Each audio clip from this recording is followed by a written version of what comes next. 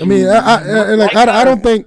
Like I said, I don't think they really understand how important hitting the like button is. It's really a form of engagement. The more people hit the like button, more people will find it in their, not even in a search engine. It'll just pop up because while we're live, people are liking it. It will show up. And the fact that it shows up, you might get new people to come over here to watch. And when you get new people to watch, like I always say, you have new people to roast. So you should want to do that. So we're live. This is episode 204 of the First and Frame Rates podcast. Myself, DJ81, Bills Fourth. We are here, obviously, and most people may not know the backstory behind what happened on Tuesday. I think it was a day or a day and a half before I made a video about my uncle, and unfortunately, he's been going through chemo for a while, and my mom knew. And my aunt knew, and obviously his wife. So it was one of my aunts and his wife, and my grandmother knew. And they kept it away from everybody because of they didn't want people to know around the holidays. So it kind of kept it in that circle, which in some instances it kind of upset me. But it's okay. I'm not really worried about that because I do understand. Unfortunately, I tried to go see him, but I had to work this week, and I was supposed to go see him tomorrow. But he didn't make it past, pretty much the next day, and it was pretty rough. It still is. I would be lying to say if I'm still not grieving. I'm still not hurting because, outside of my grandfather, my dad wasn't around as much, but I gained to have a relationship with him. But outside of my grandfather, he was the closest thing to me to have a father figure, and he taught me so much growing up. And I felt guilty to an extent because I was not able to see him, and I did not able to spend much time with him as I wanted to. But I can't live like that. I can't live with the burden on my shoulder. I can't live with that on my back. I know he wouldn't want me to, and it's one of the reasons why I decided to go ahead and do the podcast today. I did not want to do one Tuesday, obviously, because everything happened on Tuesday, and I would not have been. It just would not have been right. But I do thank you, DJ. DJ tried to take the initiative and wanted to bring you guys a episode. I know he couldn't find a way to get in touch with me because I basically went off the face of the earth for the past 48, 72 hours. And he took the initiative, and I appreciate that. I really do. I appreciate you keeping the ball rolling and keeping things going because, even though I'm not here, this podcast is bigger than me. You guys make it go, not just, you guys, obviously the co-hosts, like the fans, the people who listen. You guys are a part of this podcast just as much as any of us are. And you guys deserve to come here or go to DJ Page when he said he was going to make an episode to have fun, enjoy yourself, get away from the things of the world, and actually have a good time when we talk about sports and sports gaming. So, I wasn't going to tell these guys I want to do a podcast until I got off work because while I'm at work, that's what I'm doing. I'm just trying to stay focused because when I'm not working, when I'm not doing anything, my mind races. It goes all over the place. And that's one of the reasons why I did not take any days off because I did not want to sit around and mope. But I knew today was going to be a day that I would have done that because I don't have to work tomorrow. And tonight would have been a night that I would have, I wouldn't have been myself. So I need you guys. And I'm glad that you guys are here. I'm glad that everybody is here. The ones who are not here yet that are going to be here. I appreciate you guys because I want these next couple of hours to be where we can, just forget about all of our problems. Forget about all of the things that we have going on. And I know that at the end of the day, I know my uncle would have wanted me to keep going. It's one of the reasons why he kept his situation from us because he did not want us to stop our lives for him. And it sucks, but we as men, we all do that. I had a medical situation earlier this week and I did not go to the doctor because of it because I just don't want to. I don't want my wife to be bothered with it. But it's everything's good now. As far as that goes, it wasn't nothing real serious. It's just like, once it gets cold and, temperature change, you get a little sick or whatever. But unfortunately, it wasn't what we all think it is. It just happens. But we as men, we don't take care of ourselves as much as we want to, which I don't know if anybody can see the shirt, but you see it when I put on not the podcast, but the my live streams when I talk about First and Frame Rate, sports, gaming, and life.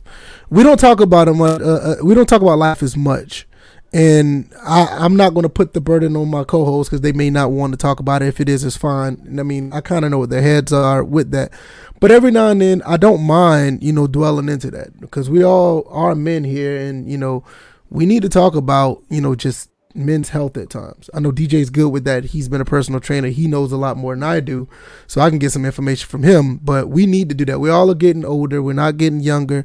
And when you see, in my instance, when you see people that are, just literally 15, 20, 25 years older than us falling like they do, I think we all need to take the time to really look at, what we're doing. And we might need to change a few things as far as our habits of what we do health-wise. So I don't want to get too much more of a spill of that. At the end of the day, I do thank everybody for all the replies on Twitter. I really appreciate it. I didn't put anything on Facebook because all my family's on Facebook. I cannot look at Facebook because they're grieving over there, and it's just going to upset me. I can't do that. So I didn't go over there. But I appreciate everybody who has sent their condolences. Thanks to everybody who sent their prayers, their thoughts, and all the other stuff. I'm going to be okay. He's not my immediate family, but he's a very important person. And me and him was very close until I went off to college, and he taught me a lot. So let's just get into it. I don't know where you guys want to go from there. I guess we can go with the intros, and any one of y'all can go first. And let's have some fun. All right, well, since my channel is still up and running on Twitch, because I definitely could have been canned last night for the stuff I said, implicating certain shadowy political figures in a grand evil scheme. But yeah, my week has been good. I've been just chilling, playing games. I hit a couple of game winners on 2K. I got them posted, so y'all can go check that out. I beat the Clippers, and I forgot what the other team was, but that damn LeBron James effect playing against the Lakers, there's nothing I can do. But ready for another episode. I'm glad we're back. We were going to go, like VF just said, we were going to go regardless. It was probably going to be on my channel, and it actually gave me an idea to change the format on my Twitch show. So, hey, we're here. All right, Bells, what you got, man? What's going on? Well, it goes without saying, we're here for you, bro. Every step of the way. That's never gonna change. We were prepared to go ahead without you today, and honestly, even though you were denied it, I'm like, DJ, tell him to just sit this one out. But you said you were good, so here we are. And let me tell you, I appreciate that because, like I said earlier, this podcast is bigger than me, man. Everybody makes this go, and I appreciate you guys taking the initiative because I did not know y'all were going to do that. Yeah, it's one of those things where we knew that you were going to need some time to, collect your thoughts and just let everything register. And we were completely fine with, doing the podcast, by ourselves, and everybody would know exactly why you were absent. It would be completely understandable. But it is good that you are here. And, if we could be of any help, then, that's what we're going to be. As far as my definitely. Yeah, of course. As far as my week's concerned, kind of par for the course. I'm just kind of looking forward to this weekend. These playoff games are going to be interesting. And I want to see James Harden's first game in a Nets uniform. Hopefully he doesn't look like Fat Albert. Like he's been looking like, but other than that, yeah, I've been good. Can't complain.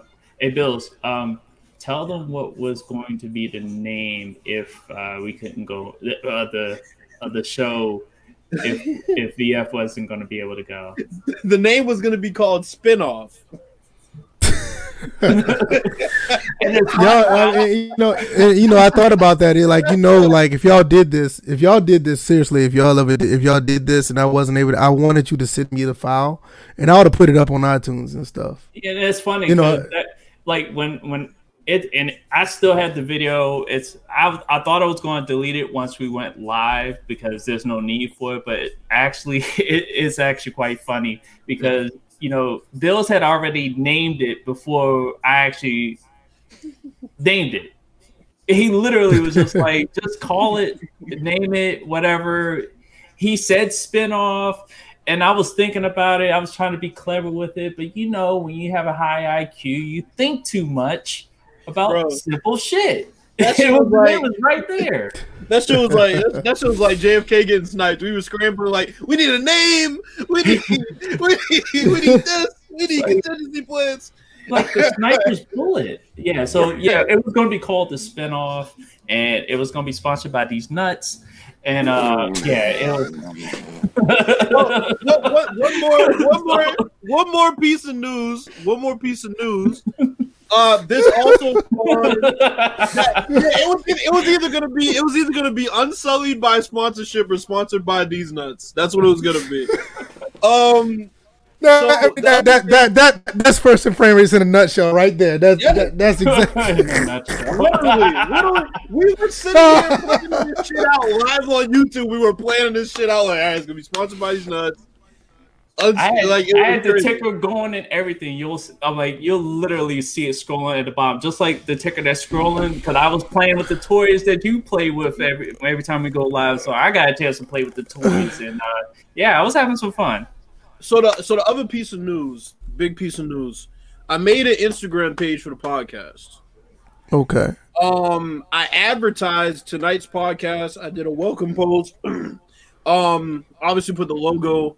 And so we're gonna push the podcast on IG, and we're gonna try to grow this in another form. I'm glad you did that because I don't have an Instagram page.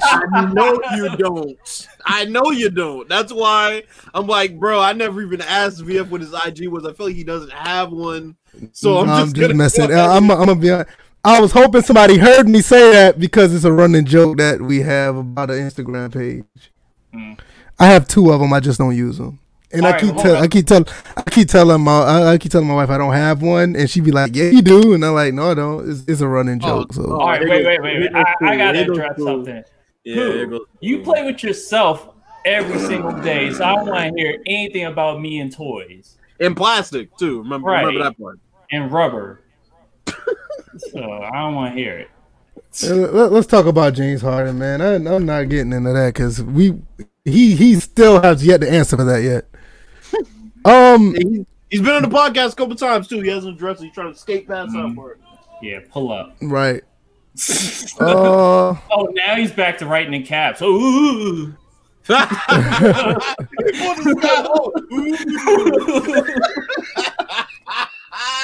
Oh, you definitely do have the balls. They're just stuck in your mouth. Oh, all right, James Harden. So what kind of? I don't know the entire trade. So what's the trade about? Like what all teams are involved? I didn't know. I don't know. 4 teams involved: Nets, Rockets, Cavs, and damn, I forgot the 4th team already. Nets, Rockets, Cavs, and Pacers. Oh yeah, because Victor. Yeah, because I heard about Victor Oladipo part. I did hear about that. Okay. Yo, and it's kind of funny. Victor's part in this. Now he's on the Rockets. That pretty much, and it's funny. I look at all the Wizards fans. I look at our GM Shepard, and it's like, so you traded Wall for Westbrook, and basically Wall now has his own deal on Houston. Before we talk about the James Harden trade and where and who went where, let's just establish this. We do know James Harden is going to the Nets. Now I have an article here that I'm calling bullshit on right off the bat. Okay. The title of this article is Brooklyn Nets GM Sean Marks. Kevin Durant and Kyrie Irving have committed to gelling with James Harden. Oh, I thought you was going to say they committed suicide. If only. Shut up, man. You're stupid.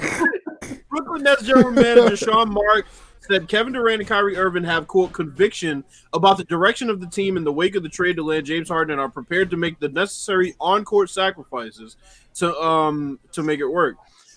He said he consulted the franchise's stars as the Nets began to move swiftly toward a trade for Harden on Wednesday. Now listen to this.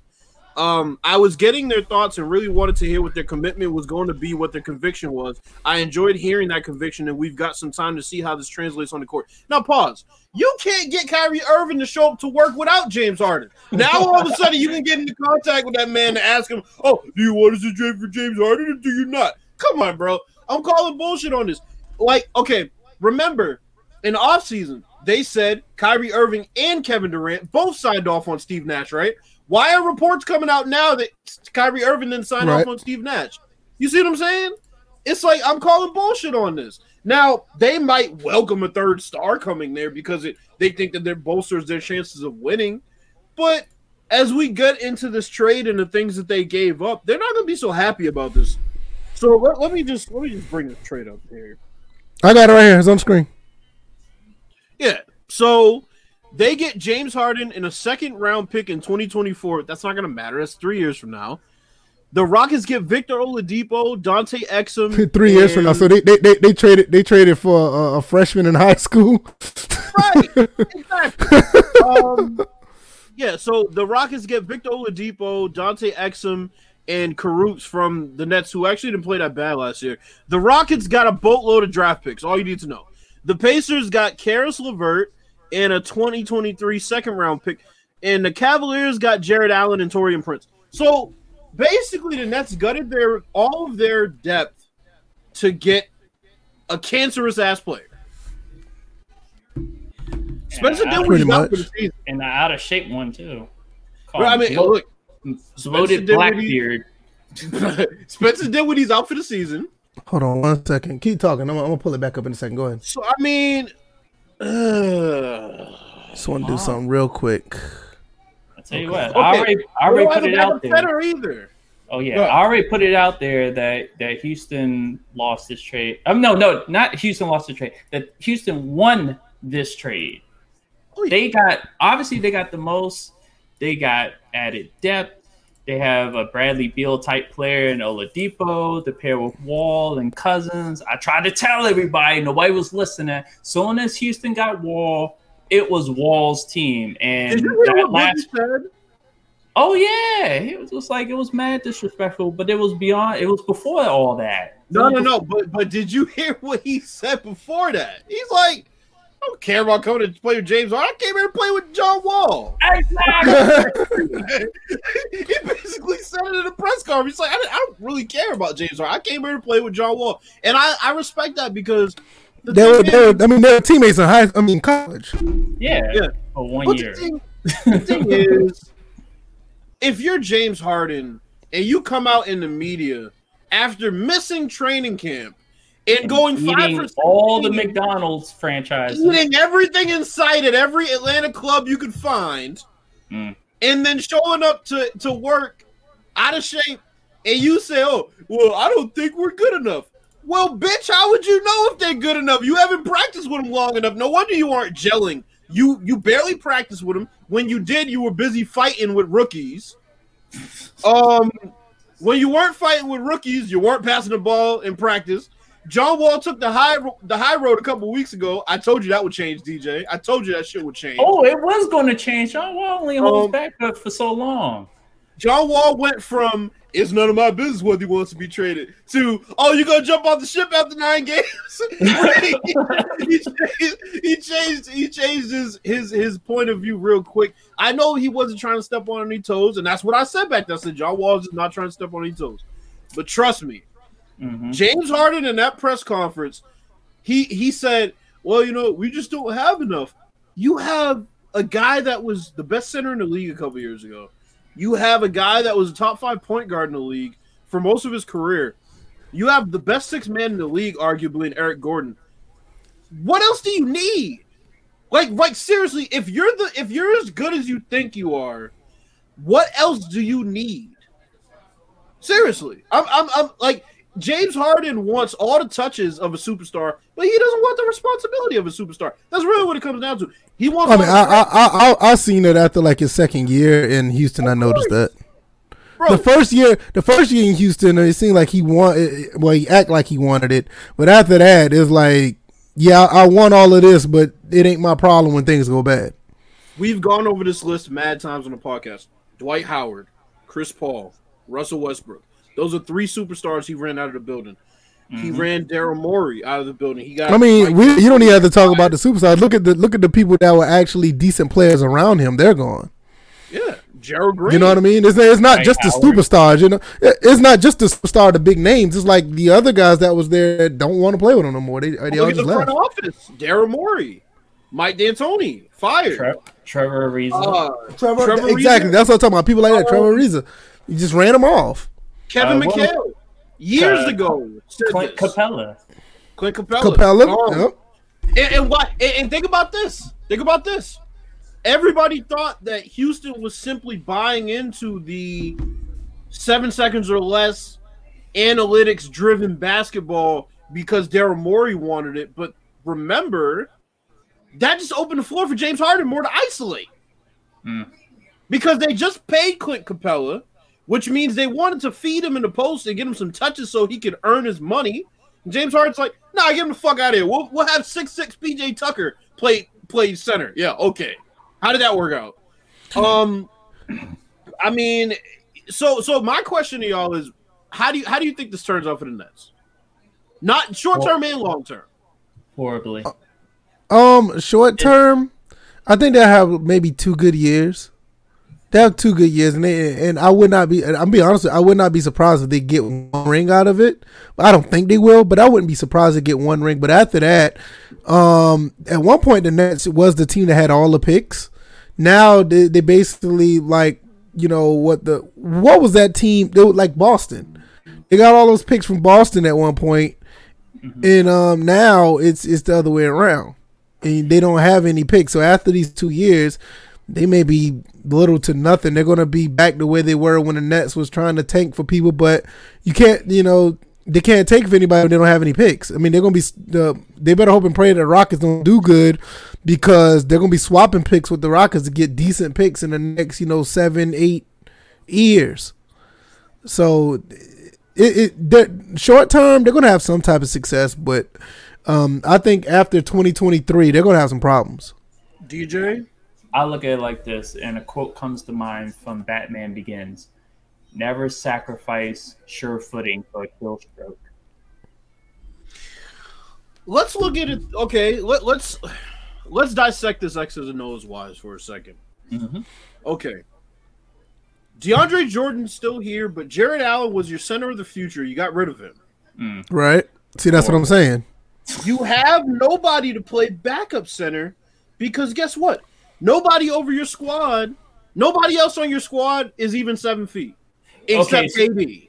But let's even go into even before they made this trade. They already were playing DJ over Allen anyway. But the thing was, and that was kind of crazy, because everybody's like, Allen should start and DJ should come in off. But it was a good balance, because you had both of them and they kind of were the same player.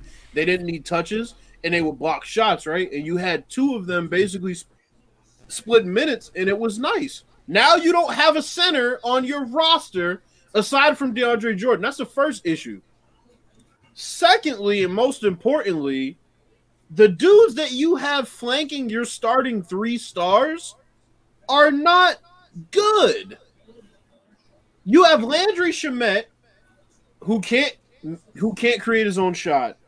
You have Tyler Johnson, who I like, but come on, he's not a transcendent player. Spencer Dinwiddie's injured. Jeff Green's inconsistent. And there's nobody else worth mentioning. So when you match them up against teams in, the Western Conference that have centers and bigs, not just starting but off the bench, it doesn't look good for Brooklyn right now. It doesn't look good at all for Brooklyn. You have 2 guards now that won't defend. Yeah, pretty much. And before this, Kevin Durant was allowed to play the 4 and not have to worry about checking fours. Now he actually has to guard fours. He has no choice now. So yeah, it's going to be an entertaining dumpster fire. That's what it's going to be. It's going to be two guys averaging 27, one averaging 25, and you're going to hope and pray, if you're a Nets fan, that they can find 60 points elsewhere from somebody else, from the rest of the team. Like I said, I think that just the way the NBA is set up right now, they have the tools to maybe win one out of the next 2 years. You think a ring? I think they can get it. I'm not saying that they will. Like I said, if they get one, I would not be surprised. I'm not rooting for it. I don't think it's going to happen, but they have the tools to get at least one. But that's only in a 2-year window. After the second year, this organization is going to be back to where they were, 4 years ago. This would be the second time that they've made a trade for superstars that will probably blow up in their face. So when they did it with the Celtics, same thing. And Doug Thomas, I'm not against you. I don't think they will win one. I don't think so. But if they win one, I would not be surprised. To me, it's more like 70-30 that they can win one. Because, they got a really good chance with the team, but I don't think they will. But if they do, I'll be like, oh, okay, I see this. But I'm not rooting for it, and I'm not betting for it. First off, I'm not even confident that Kyrie Irving's going to play in a Brooklyn Nets uniform again this season. And that's another thing. And if he don't play, then all bets are off. They may make it to the ECF. Because the thing is, they're basically just banking on superstardom in their starting lineup. And right. If one of them doesn't show up, then you have no bench and you have a superstar that didn't show up. So it's like, once again, I feel bad for Kevin Durant, and I partially on the court feel bad for Kyrie Irving. But James Harden's bitch ass, he's the one that forced his way out of Houston. Mm-hmm. You better win a fucking ring. Because who are you going to blame this time? Who are you going to blame? The hilarious part about it, he'll find somebody to blame. And his fans will be there to say, yeah, he's right. Kyrie Irving dribbled the air out of the ball. What the fuck did he do in Houston all them years? So that's the thing. It's like, this is going to be out the ball. Hey, look, they should have a cheeseburger around a rubber band on a ball handler's head every time he guards them. Maybe he'll fucking be able to check them. James Greasy ass Harden. Bro, you know what? Watch him magically. Fats Hardin. Watch him magically show up in shape. No, he can't shed that. He can't shed that. He's not going to shed that. Well, no, the only way he'll be able to shed that because they wear black. Black makes you look small. So that's the only way he's going to be able to shed it. He can shed that. That's what I'm saying. Just don't wear white. Which they do, by the way, when they go on the road. James Harden's going to show up. James Harden going to show up in 2012 James Harden shape, and he's going to act like he's buying it. Go ahead. Starvation diet. No. What I was saying is the fact that he's the people that are around him now and the team that he's on. All of a sudden, he's going to slim back up. It just seems like he's in a different environment. Will it help? Obviously, it will. But you're going to see the old James Harden. I don't know if that's a good thing or a bad thing, but you're not going to see Puff Harden. You're not going to see that. I'll be honest. I'll be honest, right? Okay. Let's say they trade for a backup big, right? If they trade for a backup big, I would make them the favorites in the East. Simply because at that point, all you have to do is, as long as Harden, Kyrie, or as long as two of them are in the game at all times, they would probably make it to the Eastern Conference Finals. But I don't see them with enough rim protection when it comes to playoff time. And that's the issue for me. They need to trade for a center. They have. I think 48 minutes. I think trading is out of the question at this point. I don't think they got nothing to give if they wanted to. They can find something.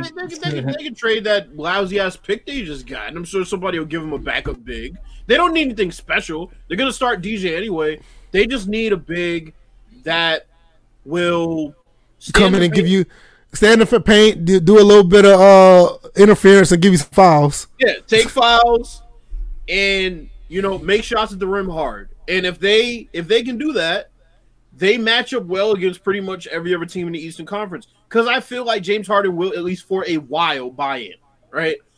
Every superstar has that little, 1 year where they buy in and they're doing everything right and they're saying everything right. Now after that, all bets are off.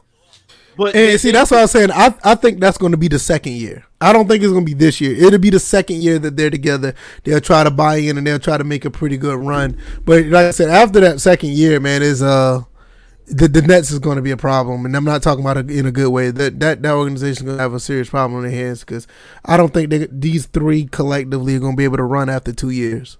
The issue is, we saw it with the Celtics, but the issue with the Celtics was more so them being a bit too unselfish. These guys is the opposite because you've seen it. Look, you've seen it with the Celtics, and a lot of people don't want to admit it. You kind of saw it with the Miami Heat when they were running them because after the second, being too unselfish. Yeah, but after the second year, you really saw LeBron be LeBron. And that's when you saw, the pretty much the maturation of LeBron, not even like on the court or off the court. You just saw a different type of player at that point. But it was like with these super teams, I've noticed like you have maybe 2 to 3 year window where everything is going to click. And if you can't get it done, I mean, even with the, what's the team? The Warriors, same thing. After the second year, it's like you see how things fell apart. So it's like the issue with these guys, that's different from the Celtics and even the Heat was that these guys are all in their primes. Right. And there's no maturation point with this. There's just you are what you are at this point. And none of them are going to say there's going to be one guy that has to be, and I know DJ is going to get this example. There's going to be one guy that's going to be the Adrian Dantley. Like, wait a minute. Why am I the third guy? And they had to get his ass out of there. I mean, you're talking a league leader in scoring. I kind of look at it like this. That will be Kyrie. Will be that. I came back for this to be the third option. Like, it's interesting because, like, on 2K, this is like a dream come true, right? Shit, you get Harden. But in real life, where guys actually care about getting touched, I mean, they do on 2K, but not to the volatile point that they do this is the beautiful thing about video games. If you honestly play them straight up, it can be a problem if you play it the right way. Most people play video games like video games, but 2K definitely has those. Yeah, they have it in there, but the players don't become as toxic as obviously. No.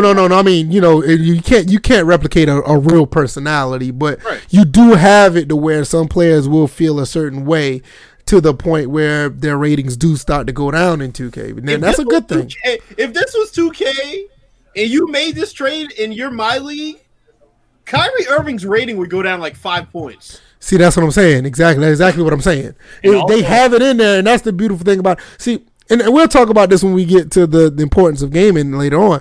But this is the thing a lot of people don't look at. A lot of people pick up the game and play and don't realize, like somebody like DJ who's really been into the My League thing. I haven't because I just lost interest in basketball for the most part, but I still love it. But once you go into these modes, the developers have done a really good job of immersing those type of things in the games, but nobody really it's an untapped mechanic that are in a lot of these games that nobody looks at, and it's kind of unfortunate, but we'll talk about that later. Mm-hmm. So I mean, yeah, I'll maintain that I think the Lakers are going to repeat this year.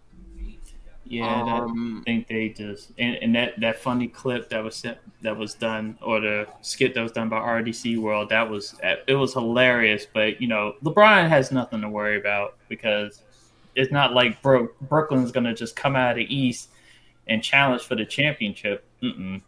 Last year, last year, looking at the Lakers roster, I thought they were susceptible to a loss to a couple of teams, mostly the Clippers. But now that I've seen the Clippers in action when things matter, it's not even close to a worry for them because we've already seen them. Denver still seems like they're a year or two away before they're mature enough to take out a Lakers team. So, I mean, honestly, yeah, there's no team that I can look at and say, oh, yeah, they'll beat the Lakers in a 7-game series. I don't think right. I tell you this much. If in 2K I can come from behind and beat the Clippers after being down by almost 15, 16 points, yeah. Imitate life.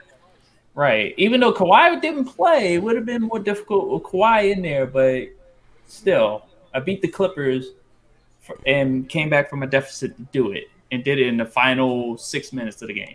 So that's pretty dope. I mean, if you saw my my NBA Live 19 stream when Steph Curry just went off on me, I mean, with my NBA Live 19, I mean everybody's all over the place, and in my dynasty, Steph Curry's with Oklahoma City, but I mean, dude was like, I think he like went 12 or 14 from three. He was killing it. He had like 42 points, but we shut him down in the fourth quarter, and it's like in the last 6 minutes we came back from like 12 or 13 to win, and LeBron ended up having like 40 points, 5 assists, 8 rebounds. I mean, it's pretty cool. But like I said, talking about the importance of the game, we'll talk about that later. It's amazing how those things can happen if you just play these games straight up and play to your strengths and weaknesses, and having those W's make them really, they make them real satisfying and enjoyable. But we'll talk about that down the road.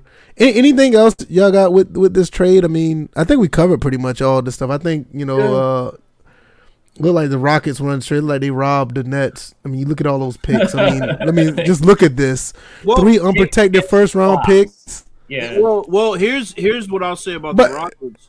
People need to look out for the Rockets in the Western Conference, and I'm dead serious. I'm with you on this one. This makes them more of a contender than the fucking Nets are. If you think about the depth that their team has, they have glue guys like Eric Gordon and PJ Tucker still. If both of them guys are still there, wait a minute. On their shoulder. Wait a minute. You got Oladipo, Exum, and Kukoc. Right. I mean, they got a pretty good squad still on top of these picks. Right. They have a good team now that's going to turn into contenders, and they have a bright future ahead of them. The Rockets, the key recipe to a future dynasty and be able to outlast a LeBron James tail end of his career. So, I mean, that's another. They got Karis LeVert, who has a chip on his shoulder because he got traded away from a team in favor of James Harden. They got John Wall with a chip on his shoulder because everybody said he was done. Nope. Karis went to the Pacers. Why did they put Karis? Why is he on the Rockets team roster then? It says 2 Pacers. Karis LeVert from Rockets via Nets. So he went to the Pacers. Yeah, because Karis LeVert is with the Pacers. Jared Allen to the Cavaliers because they were talking about how they got rid of both of their big men. Right. Bro, it says he's on the Rockets now. Really? On everything I'm looking at. Okay. So that's interesting. I gotta look because I got this from ESPN, so I don't know who's right or who's wrong. They're probably right, but I'm just looking.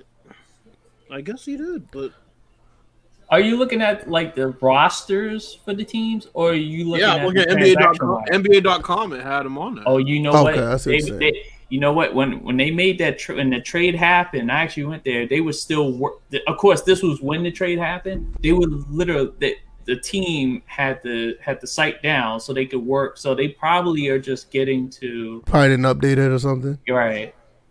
I don't know. It's just I got this off ESPN just now, and he's probably there, and that's interesting too. I mean, they still have a good young team. I mean, I don't know. Yeah, because I just cropped this image off the website and just posted it up here, so it's right. On ESPN right now. Indy's talking about him, so I'm sure all the Pacers sites are talking about him. So. Okay, that's cool. But they're probably gonna make the playoffs too. The Pacers, so there's that. Yeah, I wouldn't be surprised. All right, let's talk. Let's talk about. I'm looking at the roster now. Karis LeVert, number 22. Yep. All right, let's look at another image. Let's look at this other bracket right here. What y'all think about this right here? What we got going on here? We got the playoffs, the NFL playoffs. We got the Browns playing the Chiefs. We got the what is this again? The Ravens. Yeah, that looks like a Raven. What is this again? Ravens. Ravens playing the Bills. We got the what is What this? the fuck is that? Yeah. What is it? What is that? This is what the this is not this is the like if they combine and form some this is type of this is the LA this is the wave. yeah this is the LA Waves. LA That does look Waves like- playing Like goodbye. I'm not gonna lie, that does look like a low budget ass Right. low budget ass logo. We didn't talk to OG about that. This look like something that you would see on APF. It does. It definitely does. It looks like something you would see on APF. And then you have here the Green Bay Packers, and they're playing against each other. And then you got the Tampa Bay Swashbuckles Swashbuckler. playing against the New Orleans Catholics. That also could be a swashbuckle type. So- symbol. I was talking to DJ about this. I'm leaning towards picking Cleveland, bro. You know what? Let me tell you something right now. When Cleveland beat the Steelers, you know what vibe I got? What? I got and I know you can relate to this, Bills. I got the Chicago Cubs vibe. Let the motherfuckers get one. Just let them get one. They suffer for so long, and like fuck all these other teams. Just let them get one. You got Cleveland, you got Buffalo on the other side. And that's another one. That's another one. Just like fuck it, let them get one. Like you let Kansas City get one after all those years, so you The continue Browns, to the Browns are giving me New York Giant vibes from the year Really? they broke the undefeated streak. They have the same team. They run the ball really well. They have one good target. They could press with the front four. They could press with the front four. Mm-hmm. So you might be right about that. If they keep the ball to Kansas City's hand, I mean, you know, Kansas City's going to score their points. I mean, it's going to happen. But if they can find a way to keep Kansas City under 24, like right around 24, they'll win that game. Mm-hmm. So A lot of people don't know. Like the Chiefs have been playing good football, but they had to play more of a complete. They had to play more of a complete team this year. They're not like this. You know, not many people talk about them as a high-power offense as they was a year before. So they've done. hurt, by the way. Yeah, I mean they've done a very good job of keeping this team afloat, but they're not the big bad Chiefs that people are, looking at. I mean, for God's sakes, they almost lost to the Falcons a couple weeks ago. You know what I'm saying? It's like they're not like this team that are like world beaters. They can be had. Will they be? I doubt it, but. They can be had. They're not like the. I don't think that. I mean, obviously they're the favorite because they're the defending champs. But I don't think it's a runaway like we would thought it was in the beginning of the season when we thought that they're going to be playing the same way they did last year. Because what's their record? They're like 15-1 or something like that. Let me look. 14-2, I believe. Yeah, 14. It's just, but the way they won their games, it doesn't seem. I mean, look, they lost to the Raiders. And they almost lost again to the Raiders twice. You know what I'm saying? They're not like this team that I don't look at the team that they're like a world beater that's going to beat everybody easily. So they can be had. Doug Thomas said Baker can play you out of games now. I don't think that's in him anymore. There's a totally different dynamic to this team now. Mm-hmm. Yeah, I agree. They're I do a agree team with that that. runs the ball. Bro, I told DJ I was watching ESPN today. Did you know they're third in rushing yards per game? They average 148 rushing yards per game. And you know what they say about I'm looking at a lot of these games. I mean, they blew out the Broncos. Okay, they blew out the Chiefs. Okay, I mean they blew out the Jets. Okay, in every other game, it's been like 23-20. 34-20, 35-31, 33-31. They beat the Panthers by 2. 16-22 against the Broncos. The second time they, they beat the Saints by 3. They beat the Falcons 3. They beat the Dolphins by 5.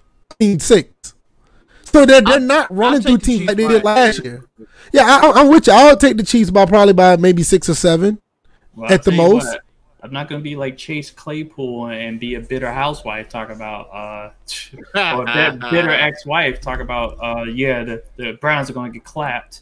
So yeah, I mean, I'm taking the Chiefs by a hair, but I will not be surprised if these guys out of Cleveland are running high and they just decide to sneak up on them and beat them. Complimentary said they called Tomlin and said let them win. No, he's a fraud. Stop! Don't do that. Let me tell you something about the Steelers organization in general. Something's going wrong with that organization. There have been talks of getting rid of Tomlin. We said it 3 years ago. When I know. No players. I agree with you, but I'm just saying now it's official that they're actually talking about it now, and I'm actually surprised at that. But yeah, I mean, Big Ben's ass can go home, and Mike Tomlin's ass can find another job, and they can go and start racist ass Mason Rudolph. Speaking of another job, y'all know it's a really under the radar job that nobody talked about that can be really dangerous. Dan Quinn went to the Cowboys as the defensive coordinator. That could be a problem for the NFC East. And I'm not joking when I say that. Him as a head coach, yeah, I get it. He's not that guy, but a defensive coordinator, he's a nightmare. You see what he did with Seattle. Just keep that in the back of your mind. But yeah, I'm dead serious about that. And the Cowboys defense already was not that bad. So there's something to look at. But let's look at the Ravens and the Buffalo Bisons. The M Bisons. The B Bisons. So this one's one that can go either way, right? Because you have Baltimore, who seem to find the offensive formula to put a lot of points up. You got Buffalo, who's looking pretty steady. I mean, to me, Buffalo looks like the best team in the AFC right now. I can agree with that. And that's without being able to run the ball last week. That's what's scary about it. I was like, yo, these guys are having trouble running the ball. All of a sudden, Josh Allen throws a frozen rope to Stephon Diggs, and it's like, you don't even think about it anymore.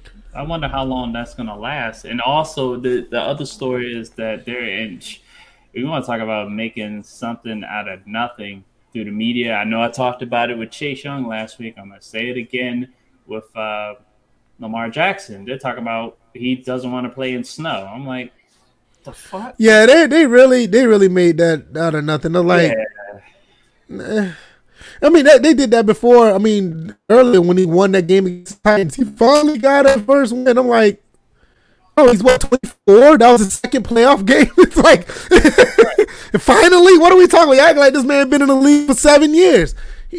I mean, this is second play. As a matter of fact, is this his first playoff?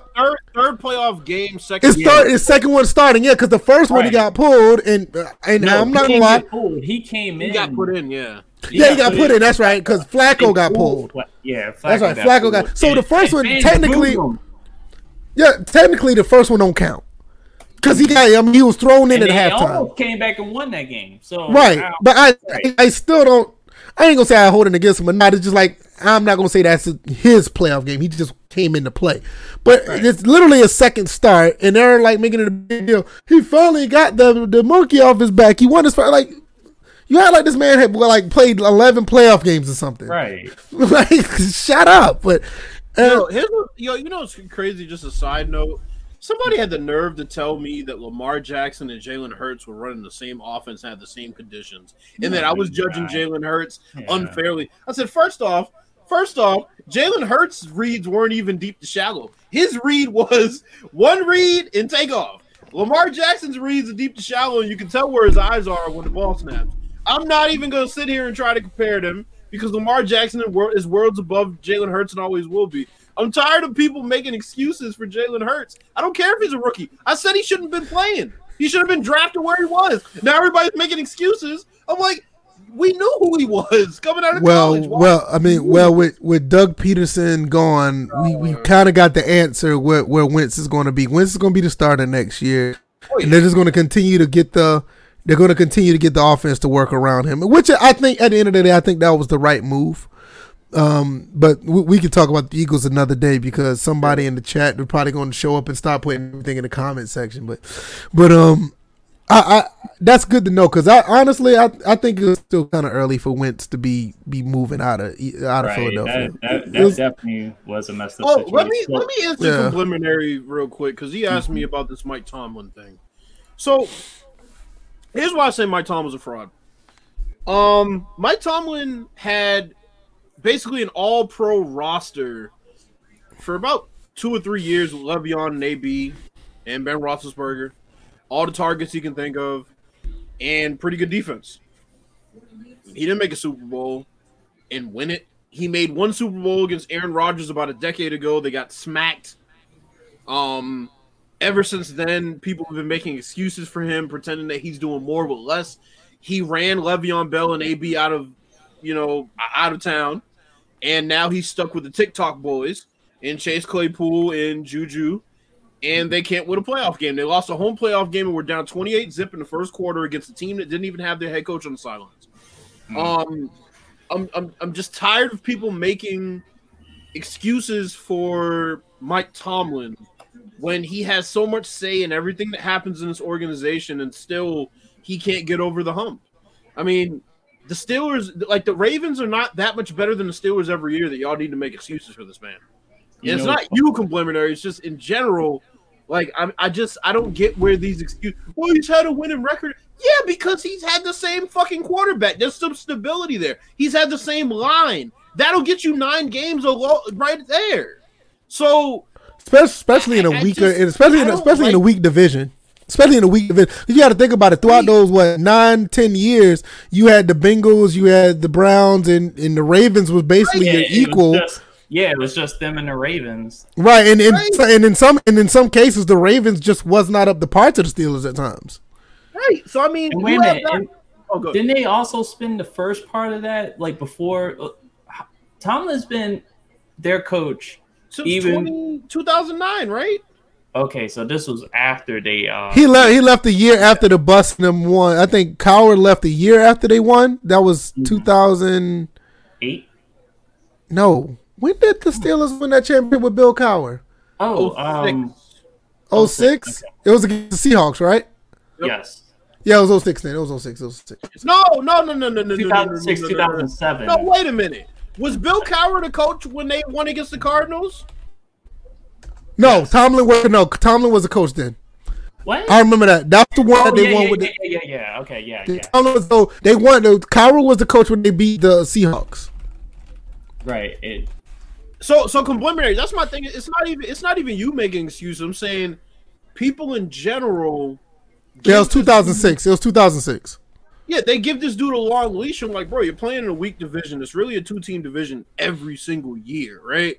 And, you keep hearing this, well, he's doing more with less, and he's having a winning season every year. And it's just like, dude, I just don't get where this long leash for Mike Tomlin is coming from. That's why I think he's a fraud. When it comes down to winnable games in the playoffs, they don't win them. Think about it.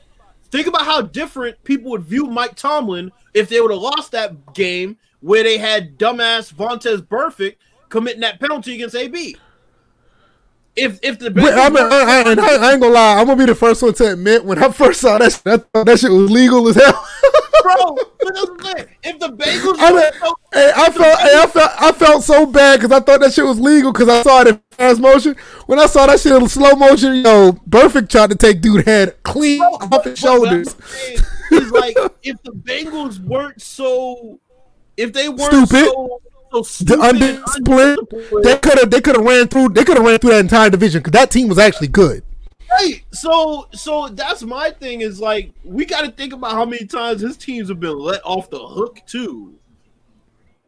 Yeah. So I mean, shit. Wasn't he the head coach when the Jaguars came into Pittsburgh and stomped their ass out?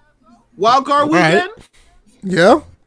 I mean, and that's another collapse because the Jaguars should have been good for the next 6 years after that team.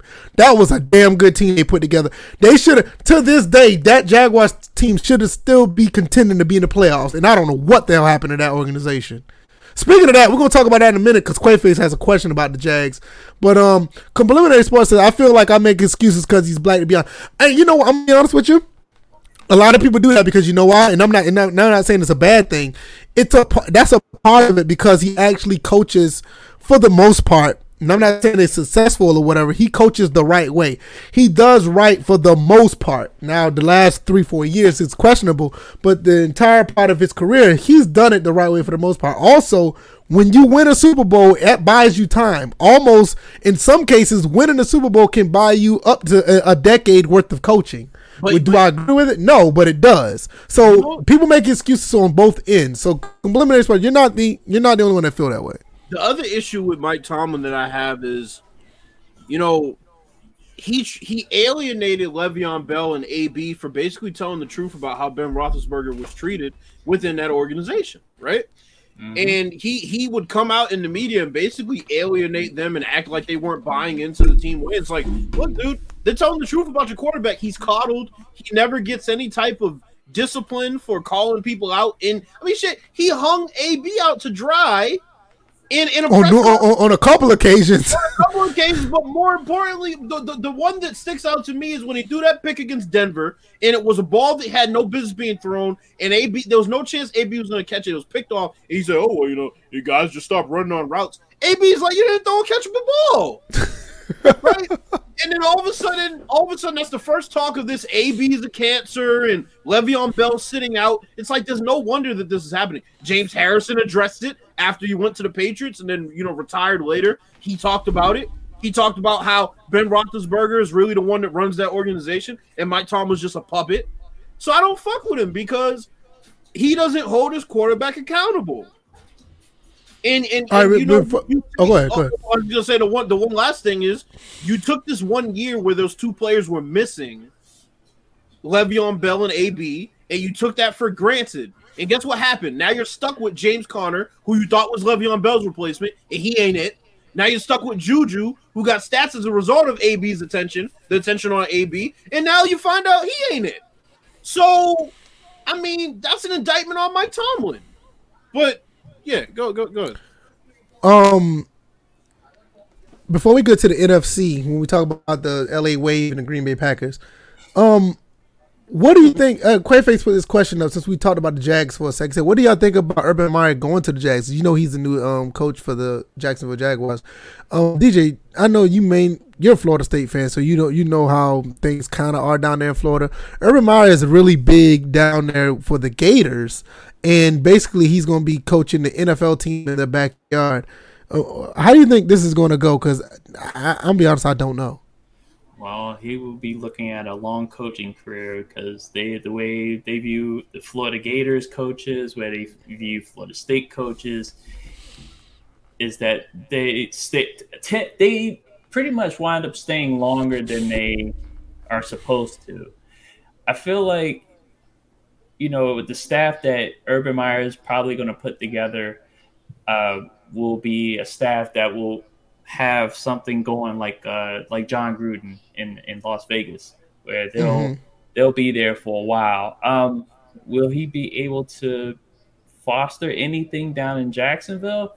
Well, to my knowledge, Jay Gruden is no longer the offensive coordinator. Oh no, he's getting ran out of it because the thing about I'll get into that. Keep going. Yeah. So as long as Jay Gruden is not a part of the equation, I think Urban Meyer is going to do just fine. I think he can draw some attention outside the wrestling federation that Jacksonville is associated with. So if he's able to just draw attention from AEW, so that way the Cons can just be like, all right, we're back to focus on football. Because right now they've been more focused on their wrestling organization than they have the football team. Right. So, well, what are your thoughts about this move, Bills? What are your thoughts? I don't like college coaches that had huge success in the NFL. Steve Spurrier? I don't like coaches that had a lot of success in college going to the NFL. I was about to say that why I named Steve Spurrier. Yeah, what's his Butch name? Butch Davis. Nick Saban. Yep, Nick Saban. Butch Davis. Which coach was the one that he quit on his team? Petrino. Yeah, that was the only that one was I the can Falcons, think of. wasn't it? Yeah, he quit on the Falcons. The only one I can think of that had huge success in college and had great success in the NFL was Jimmy Johnson. Outside of that, and the thing about that, Jerry Jones ran him clean up out of the NFL to the point that he don't even want to coach again. That was that bad. So what, cocaine played a lot. in that transition from Miami to Dallas. No, no. The thing is, man, you mean to tell me? Come on, you can't tell me that. I'm ignoring that part. I'm ignoring that part. It was like cocaine central down in Miami. Yes, we get it. Mike Norman had the cocaine sweats. Yes, and then just for a second, Dan Quinn running the plantation. He's an overseer. Of course, he's gonna be dangerous. He's on the Dallas Cowboy plantation. Complimentary Sports said the Seattle coach. He's talking about what's his name, Pete Carroll. Hey, a lot of wait a minute. A lot of people don't know Pete Carroll was not a really good NFL coach at first. I mean, he coached the Patriots. He coached the Patriots at one point. And they weren't that good. So here's the thing. Here's the thing with college coaches, both in the NBA and in the NFL, that's an issue. Jimmy Johnson and Pete Carroll are two coaches that had huge success in college that get that they're coaching pro athletes, not college athletes. You're not coaching motherfuckers on scholarship. You can't talk to them like they're on scholarship. A lot of these coaches come in here and try to rule with an iron fist and don't got no pedigree in NFL. They find out right away they're not going to respond to that tough love and iron fist shit. That look at Bill O'Brien. He's in a perfect place right now in Alabama. Let me tell you something. I don't think Bill O'Brien was the problem. I don't think he was that. Knowing what I know now about what's going on in Houston right now, I don't think he was the problem. So who was? I think the racist owner above him was. I don't think if you look at the Houston football team right now and you see what they're doing with Deshaun Watson, I don't think it was a Bill O'Brien problem. I'm not saying 100% yet. But I think it's going to get to a point where we can probably get this man off the hook for being a terrible GM. He probably was a bad GM, but I don't think this was 100% on him, knowing what I see now that Deshaun Watson wants to get up out of there. I watched that Hard Knocks. Right, exactly. I watched that Hard Knocks. Bill O'Brien's a piece of shit. I think he was the problem. I'll never get him off the hook for that. Fuck him, a frumpy piece of shit. Anyway, you know what? I don't disagree. But I think there's more to the story that we don't know yet. I think there's serious. The whole organization is racist as shit. That's probably what the real story is. And then for what's it, Andre Johnson to come out to say something about it. That's what really made me sit back and think like, wait a minute. Yeah, Bill O'Brien was probably a part of the problem, but the bigger overall problem is that organization. You got to understand. I ain't gonna get too far into this, but even with the whole situation with Nealon or whatever, the Texans owner was adamant about it at first. I mean, he did not want to have no problems with. He did not want to touch that at all. He felt like everybody should stand and all this other stuff. So it was already I think it's like you said, DJ. I think it's more of an organization. I don't think everything falls on Bill O'Brien. I just say that. Well, back to Urban Meyer. He's gonna have to really remember that these guys are pros. You're gonna have to. What's his name? What's his name had to learn? Steve Spurrier had to learn when he was in Washington. Yeah. You're gonna have to coach them like pros, okay?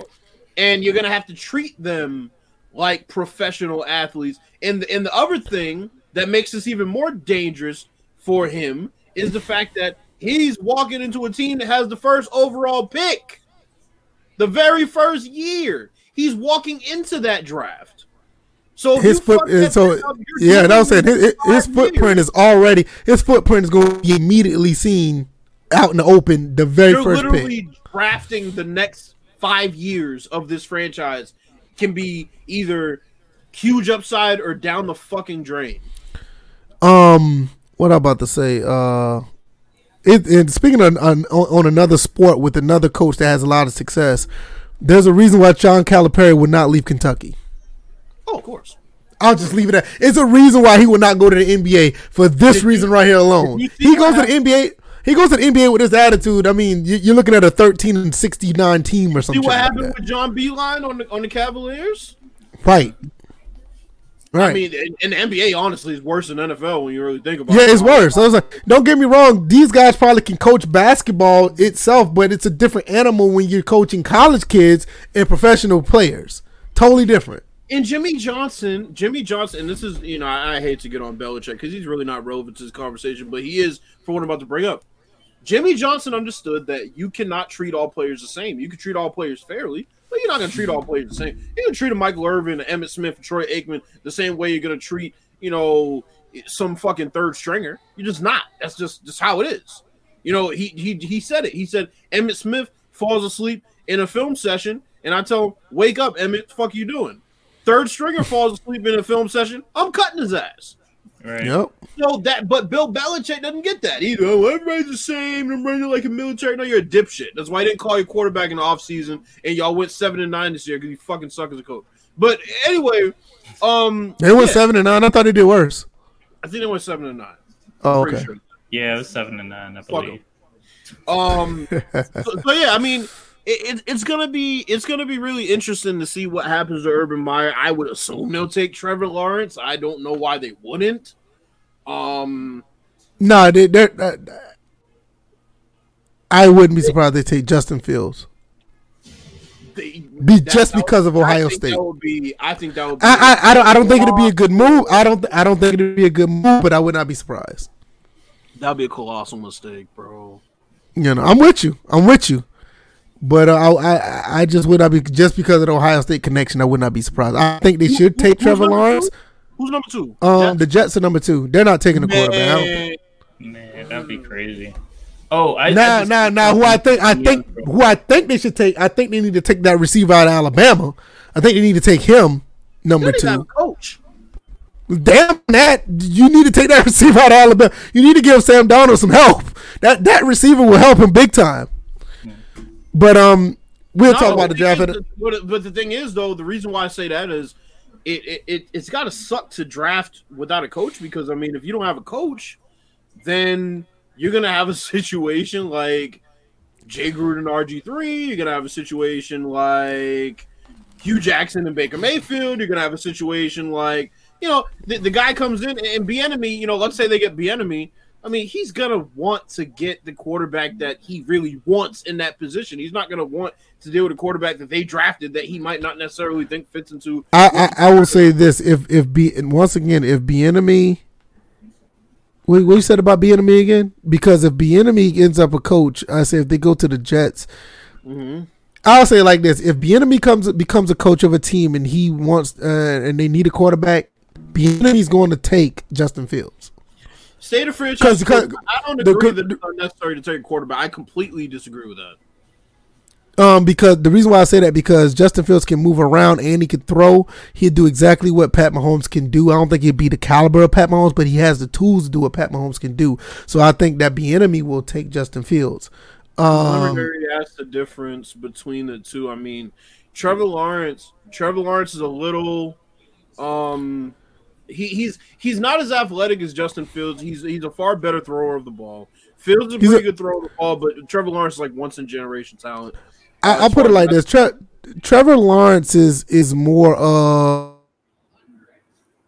I'm trying to think quarterback in the league right now that would be more of, because Trevor Lawrence can move. He can run a little bit, so he's a little mobile, but he has a better arm than Justin Fields. Trevor Lawrence is like Aaron Rodgers. Him and Burrow are the same. They're like Aaron Rodgers. They get out of pocket. I won't say Aaron Rodgers yet, but he's a lot like Joe Burrow. I'll take that comparison. But Burrow's like Aaron Rodgers. I mean, in the way they play. That's the way they play. I was thinking more like a quarterback from the past, like a Jake Plummer. Oh hell! Damn, that's a real good comparison. No, what? I'm dead serious. I'm dead serious. He's right. Don't let hold on. Wait a minute. Stop right there. Don't let it fool you now. Jake Plummer was just a good quarterback on some bad teams. That motherfucking garbage. No, as far as his skill set, seriously, as far as his skill set, I think DJ is on point with that. Jake Plummer skill set is very reminiscent of what these No, I'm not saying that you're wrong, but I'm saying I think it's more of a 1-to-1 with Jake Plummer, because Jake Plummer has the prototype. They have almost like the same type of body build, and they kind of look similar.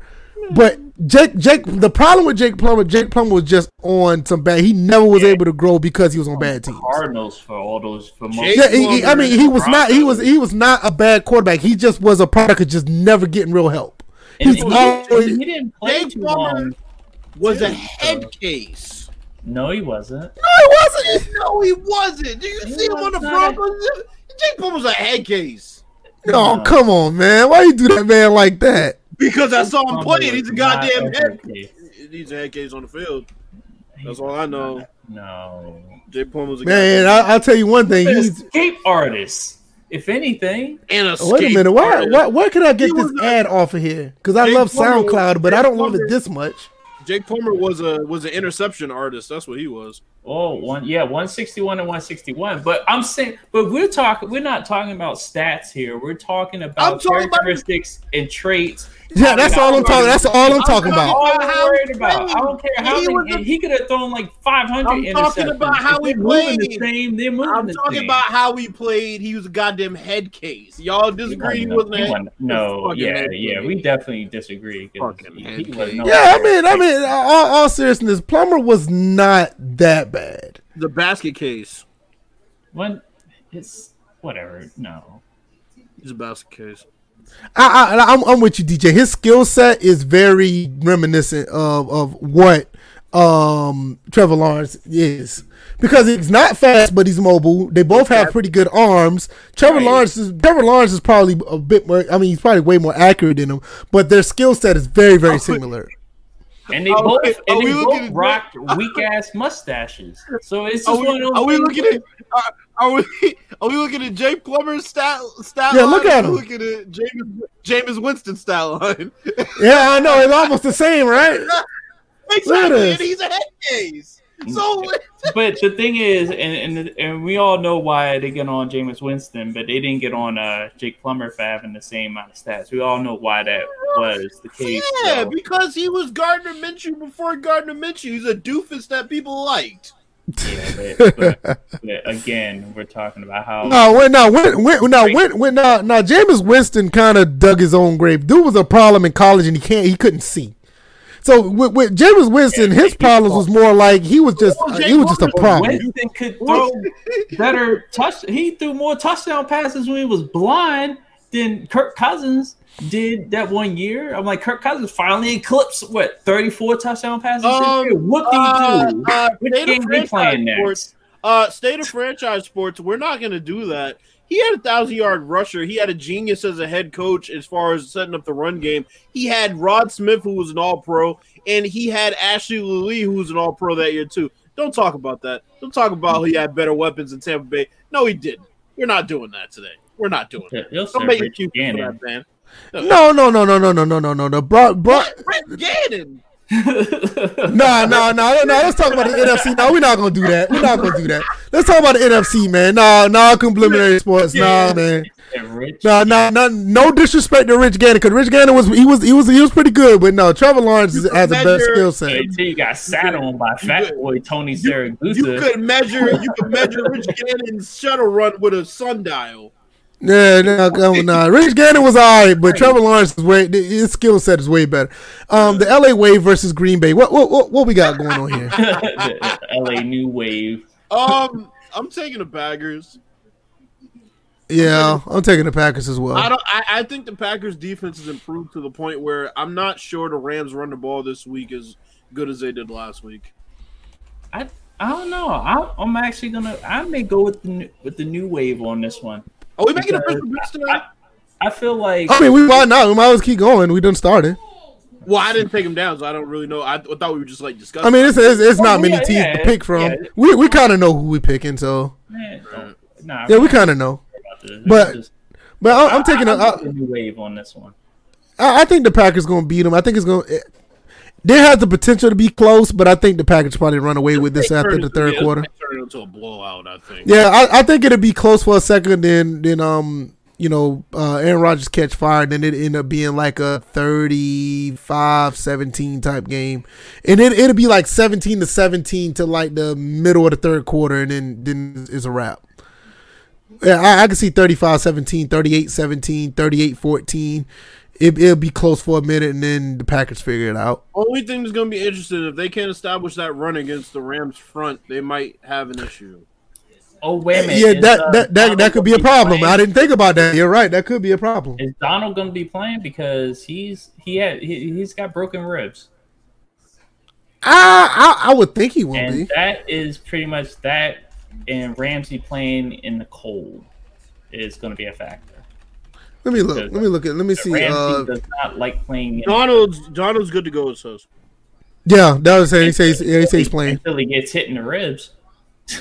Well, he's on defense. I mean, no, you did that. Lineman gonna be like, they're gonna jab right up. Where is it? Wait, no, I get what you're saying. I think the main thing is if he goes for a tackle on a running back and the running back hits him with the shoulder pad or something. I think that was. I don't think a lineman. I mean, it's possible that they will, but I don't think they will. See it. I think their strategy, X's and O's wise, is going to affect him way more than somebody taking a cheap shot at him. It's not even a cheap shot. It's part of the whole blocking process. I just see it as a hard jab while the guy's blocking. I think it's more. I think it's going to be more their strategy. I don't think. I'm like the good sign. The good sign was when he initially got hurt that his teammate tested him out. He didn't flinch, so he because the man is made. He made of that shit that they use for Jack. Because he's made of that shit that they use for Jack's arms. It's like the dude's like, he'll be fucking Iron Man, bro. He's fine. I'm not worried about him. No, I think he'd be fine, but I think the Packers going to pull away and win this one. I think they'll pull away after the second half. I'll be highly surprised if they go in Lambeau and beat them. I mean, I think the last team that did that was like the Giants or something. Mm-hmm. Giants went into Lambeau and beat Green Bay in the playoffs. You know, the fucking refs couldn't agree with a goddamn catch. You know what? And it's funny because I've been saying this. Not been a catch, but now that I think about it, it's just like he still came down with it even when it popped up. So today, since they changed the rules now, I think with the new rules that they changed 2 years ago or a year ago, it would have been a catch today because they realized that catch not a catch was starting to get really stupid. But you know what? It's like even thinking like yes, I'm thinking about it in hindsight, and I've been back and forth with it, but even thinking within the time, I'm like, I thought it wasn't a catch because I definitely did not like. Everyone knows I don't like Dallas. You know, they can kiss my ass, go to hell. And you're the football team fan. But yeah, the team that swept their ass. And but I look at it like this. That one, like thinking about it with those rules back then, that should have been a catch only because he secured it when it came back down. Like it popped up, and it's just like he came down with it and he wasn't out of bounds. So this is my thing. He caught the ball. He took 3 steps and hit the ground. I don't know what else to say after that. More importantly, they talk about a football move. How is diving for the fucking goal line not a football move? Because that's what. And not only that, they say the ground can't cause a fumble, so the ground should not be able to cause an incomplete pass. Exactly. Right. I mean, obviously, like if his hand and his arm hit the ground at the same time and he didn't take those steps, I get it. I get it if he just fell and it fell. I mean, he fell to the ground and it just hit the ground and the ball came. But he clearly had the ball, took 3 steps, then tried to dive. So that was the best playoff game Tony Romo ever played in his career. And, man, let me tell you something. Yeah. And again, the fact that even though the ball popped out, he still came down with it in the end zone. Yeah. After all that, so it's just like he literally did complete the play. Yep. So let's talk about these Tampa Bay Pirates against the New England Catholics. Tampa Bay Pirates. You mean New Orleans Catholics? You mean that's what I meant to say. Did I say that wrong? The Tampa team that likes to hold on every play and not have the refs call for it. We're not. Because they like to say Chase Young disappeared, but when you get held, here we go. Somebody get grabbed by the face mask and getting held and not able to touch Brady. Yeah, it definitely played a factor in that game. Here we go. The geriatric bowl right here between Tampa and New Orleans.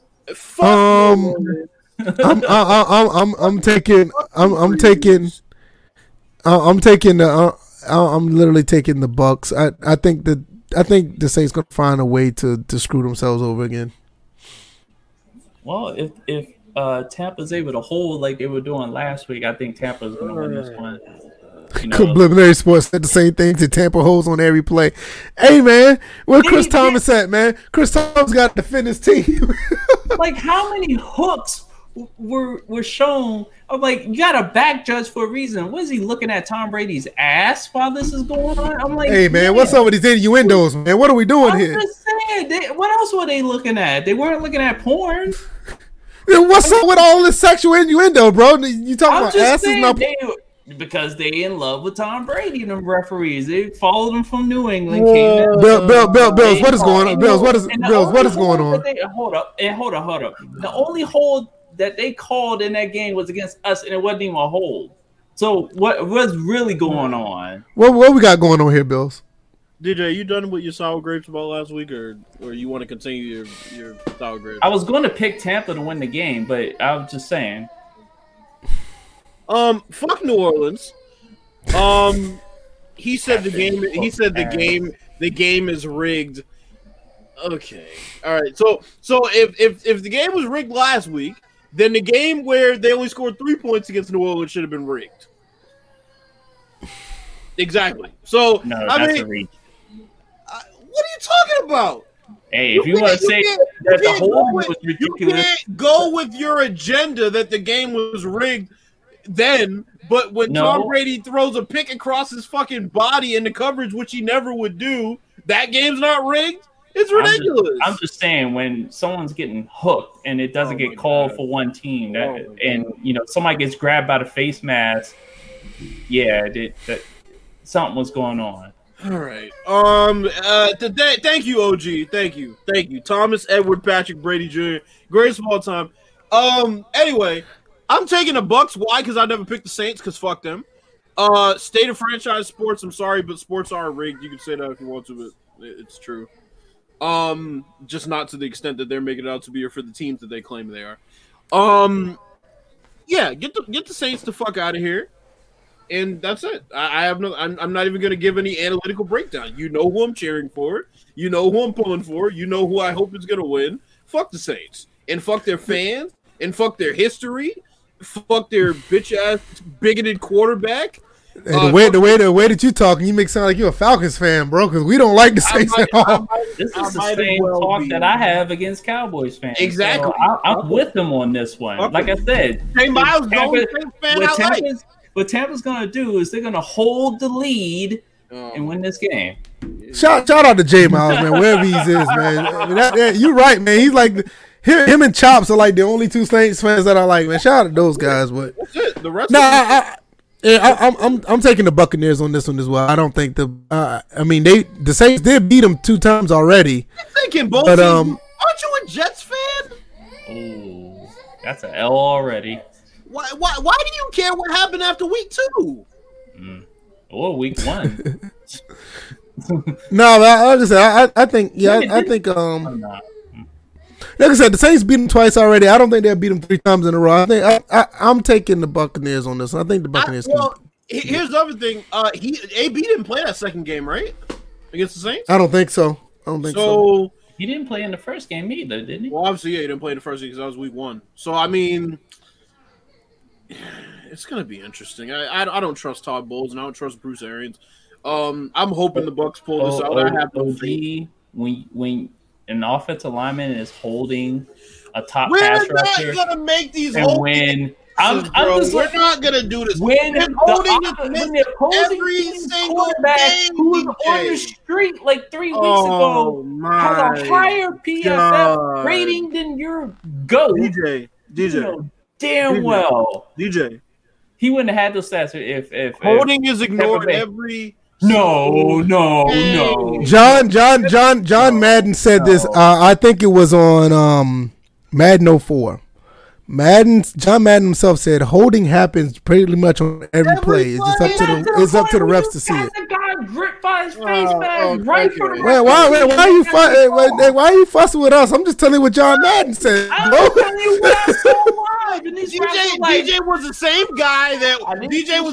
guy on his episode of What the Fuck Just Happened and say, I'm good with the laws and we overachieved this year. Now here he goes, Aaron.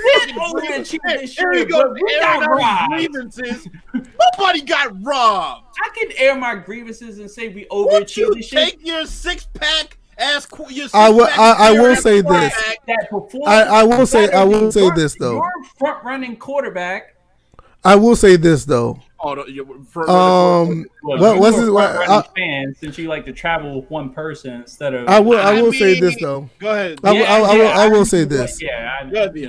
I will say this though. The player of the playoffs right now, regardless of what happens, as of right now, the player of the playoffs is what's that quarterback named Taylor Heineke? Heineke.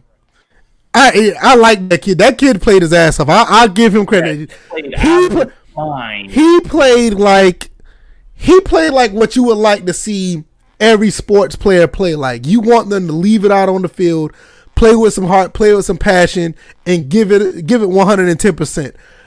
What I saw him do, it was really refreshing to see because you got your superstars that's automatic. They're going to put up numbers. They're going to do this and that. You can literally tell this kid was actually playing the sport, and that was refreshing to see because, like I said, you don't see too much of that. You may see it every now and then in college, but you don't see too much of that type of passion in playing in professional sports anymore. I mean, that's over any of the three major sports. You don't see that, and that was good to see. And the sad part about the after effect of that game, his performance, even though we lost that game because players are being held and calls weren't being made. There we go. But there we go. The fact that for a kid to perform so well, and then all of a sudden here come the weirdos out of nowhere. Oh, he's a Trump supporter. Blah blah blah blah. I'm like, come on, really? You know what? He's a Trump supporter. I definitely don't fuck with anymore. No. He's not a Trump supporter. See, I will say this: even if, but he's not a Trump supporter. Even if this is my thing. This is my thing. Even if he plays like that. Honestly, I wouldn't give a damn as long as he plays like that. OG. Exactly. He got 400 yards in the air because people were holding. So he wasn't even touched because they were hooking. Hey, DJ, I have a question. Like outright hooks on short passes. DJ, I have a question. What's that? Was every lineman getting held on every play? Or was it one lineman per play? It was obvious holding. You didn't answer the question. I'm answering your question. Go ahead. Because there was obvious holding that should have been called on at least 60% of those plays. On every lineman, on every play, at the same time. The left tackle, on the right guard. Okay. See, you're trying to say that it was a whole lineman. I'm saying on specific players. Okay, so you have people three that other guys lined on the up line. on Chase Young You have three other and guys Deron Payne. Because you saw what happened when they didn't hold. Deron Payne got through and Brady had the Complimentary. Here's my thing, bro. And DJ will tell you this. All seriousness. If you're gonna talk about rigging, nobody has to point it out to me. I'm the last person. I'm the last person. With Brady a lot. Just saying, they protect him. The refs protect him. Yeah, like they do Aaron Rodgers. No, they don't protect Aaron Rodgers like they do Brady. Come on. I'm around a bunch of Baltimore Ravens fans that had to deal with this when Tom was playing in New England. But that's not rigging. Protection that he got. But that's not rigging. That's just favoritism. New England was involved in the second egregious form of cheating in sports next to the Houston Astros. Yeah, but what does that have to do? What does that have to do with rigging, though? That's cheating. Look what OG put. I mean, if his offensive lineman held people, he would have still been playing too. It's such a weak excuse to talk about. And then Complimentary even stepped in and said, okay, so if Tampa Bay's offensive linemen don't hold, if they even touched Brady, it would have been a ref and a passer call. Oh yeah, now we're gonna do the fucking 2 levels of now we're gonna do the hypothetical. Well, if he would have touched him, oh stop, bro. Take your L. It's all right. Come back next season, better, faster, and stronger, and we'll see what y'all do. All I know. Okay, quick. All right. With that being said, I do have a question though, DJ. What are y'all gonna do with this quarterback situation? Are y'all gonna give the Heineke? It's going to be an open competition. Ron Rivera already admitted that he made a mistake earlier in the year and not making it an open. I think that's fair. I don't think you make him a starter off of this game. I don't think so either. That's fair. That's fair. I think if anything, he elevates himself to at least a backup. Yeah, I give that. Now, I definitely would say that. I think he does deserve the right to at least be a backup somewhere. Now, I'm not just saying with Washington, but somewhere, somebody should give this kid a look and say, hey, if things go wrong with your starter, I think this kid will give you a chance to win a game. I don't know how many, but at least a game. Because if he plays like that, I think you're going to be in pretty good hands if your quarterback goes down. State of franchise sports. I gotta address this comment because we don't talk about rigging that much on here because you talking about the Tom Donahue? Yeah, that guy. So he told you wasn't good at it. so here's the thing, right? Here's why you know Tim Donaghy was great at rigging the game. Did you know who Tim Donaghy was before he came out and said that he rigged the games? If your answer is no, that means he was great at rigging the games because you couldn't see through them, and that is the art of rigging. That's why when I pointed out, nobody believes me, and then guess what happens? It comes out that they were rigging games and that they investigated them, all the games that I talked about. So that's what I'm saying. Tim Donaghy was great at rigging games because you didn't know who he was until he came out and said, yes, I rigged the games. He told you how he did it. He told you how the refs did it. So that's my thing. It's like when you see this holding not being called, that's not rigging. That's just bad officiating. And that's what I'm harping on. I don't believe it was rigged that game. The rigging. I think it was just bad officiating. Yeah, the rigging, horrible officiating. The rigging. He said the 0-1 Western Conference Finals. No, it wasn't. They got swept. Wasn't that is that the one?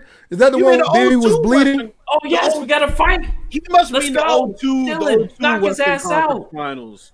I will say this. That's the one when Bibby was bleeding, right? When they didn't call a foul or something. The 0-2 oh yeah, you Western knocked him Finals, out. Yeah. I'm not going to say it was rigged, but something was going on in that final. I mean, there was something going on in that series. Something was going on because that Kings team was built to beat that Lakers team, and they did everything right, and they came on. Something wasn't right in 0-2. Something was not right. I will say that. 90% of sports fans wouldn't know rigging if it happened right in front of their face, and a lot of times it does, but they don't want to believe it because either their favorite team is winning, or they just don't want to believe it because they're such a sports fan. Rigging happens a lot more than you would think, and it's obvious when it happens to people who know what rigging is. And the other thing is there's a difference between rigging and fixed. That's another thing people got to stop saying this was fixed versus this is rigged. Rigged is two different things. Rigged and fixed is two different things. But we're not going to get into this rabbit hole. Yeah, I'm not because I got another topic I wanted to get into before we go. Basically, I know a lot of people here. We talk about sports. We also talk about gaming as well. And I want to know, like, people in the comment section, asking honestly, like, a lot of people look at this as a hobby or whatever the case may be, and it's a great hobby to have, but really, do y'all think gaming is important? And if so, how important? And I'm not going to get back into the spill I did earlier today, but like I said, I took myself offline for about, 72 hours. I'm probably going to continue to like stay away for a while because with a lot of stuff going on social media, but I will say that with gaming, it helped a lot throughout the times when I got off work and I didn't want to do anything. And I think about all the other times when I was in college or when I was in high school and, things just wasn't going right with, things I was dealing with. Gaming could be a really good escape outside of, the norm. And for me, it's, I think it's very important. You know, it's one of the reasons why I collect games. You're not only just playing the games. Like sometimes I like to take a game off the shelf, and you know, I may be weird when I say this. I like looking at the instruction manuals. I just read the stuff on it, or sometimes I look at a certain game and I just go on the internet and look at more information about the game. And on YouTube, they have like a lot of retrospectives about certain games, how they were made, and what developer did this, who left. Like I recently looked at the Killer Instinct retrospective, and there's a lot of stuff I did not know about that game. And I'm a big fighting game fan, but there's a lot of stuff I didn't know what they implemented, what they took out, and all this other stuff. And some things when I was looking at Mario retrospectives, the things that they wanted to do with Mario back in the day, but they never put in. But outside of that, just playing the games, and I think this goes back to kind of link to what we were talking about when we were talking about what's a gaming community. I think a lot of people play these games with ill intentions, and I'm not saying that is a bad thing, because a lot of people, you know, they want something out of the games that they play. But I find the games very important because it's not only therapeutic, you can find your only way. You can find a way to create your own world, and there's ways that you can actually, you know, be creative and learn new ideas from what you do. Hand-eye coordination, you can improve that. In some cases, you can improve your visuals if you're not frying your brain too close to the screen, but you can see things clearly based on, you know, your eye muscles moving or whatever. So I think it's very important to, you know, I think gaming is very important just for people who want to expand their mind and their thought process in certain things. I think gaming gets a bad rap because they think that gaming just fries your brain and you're wasting your life away. But if you're gaming properly, I think it helps a big deal. Bills, what do you think? Oh, that, and hold on. Before you even say that, Jared says something that's very important that I didn't even touch, and this is very real. He said, gaming keeps me out of trouble and is a getaway from the hustle of life. Keeping you out of trouble is very, very, very important, because me growing up in the neighborhood I grew up in without gaming, you know, I could have been in serious trouble. But, you know, that's another story for another day. So I'm going to let you go ahead, Bills. I mean, let's be honest. Without gaming, we wouldn't be here right now. We wouldn't be here doing this podcast right now without gaming. We came together because of video games. Gaming is very important. I mean, you know, gaming brings people together. Gaming is a stress reliever. Gaming is, in this day and age, a financial source of income. Gaming is a way to up your hand-eye coordination. Gaming makes you think. It increases your mental fortitude to get through challenges, even on something as simple as a game that may be challenging you. Gaming allows a lot of kids to live out their dreams of being athletes by playing it, you know, on a TV screen. Yes, yeah, it does. There's a lot of things, you know, that gaming does that, you know, gives people an outlet from, you know, the outside world.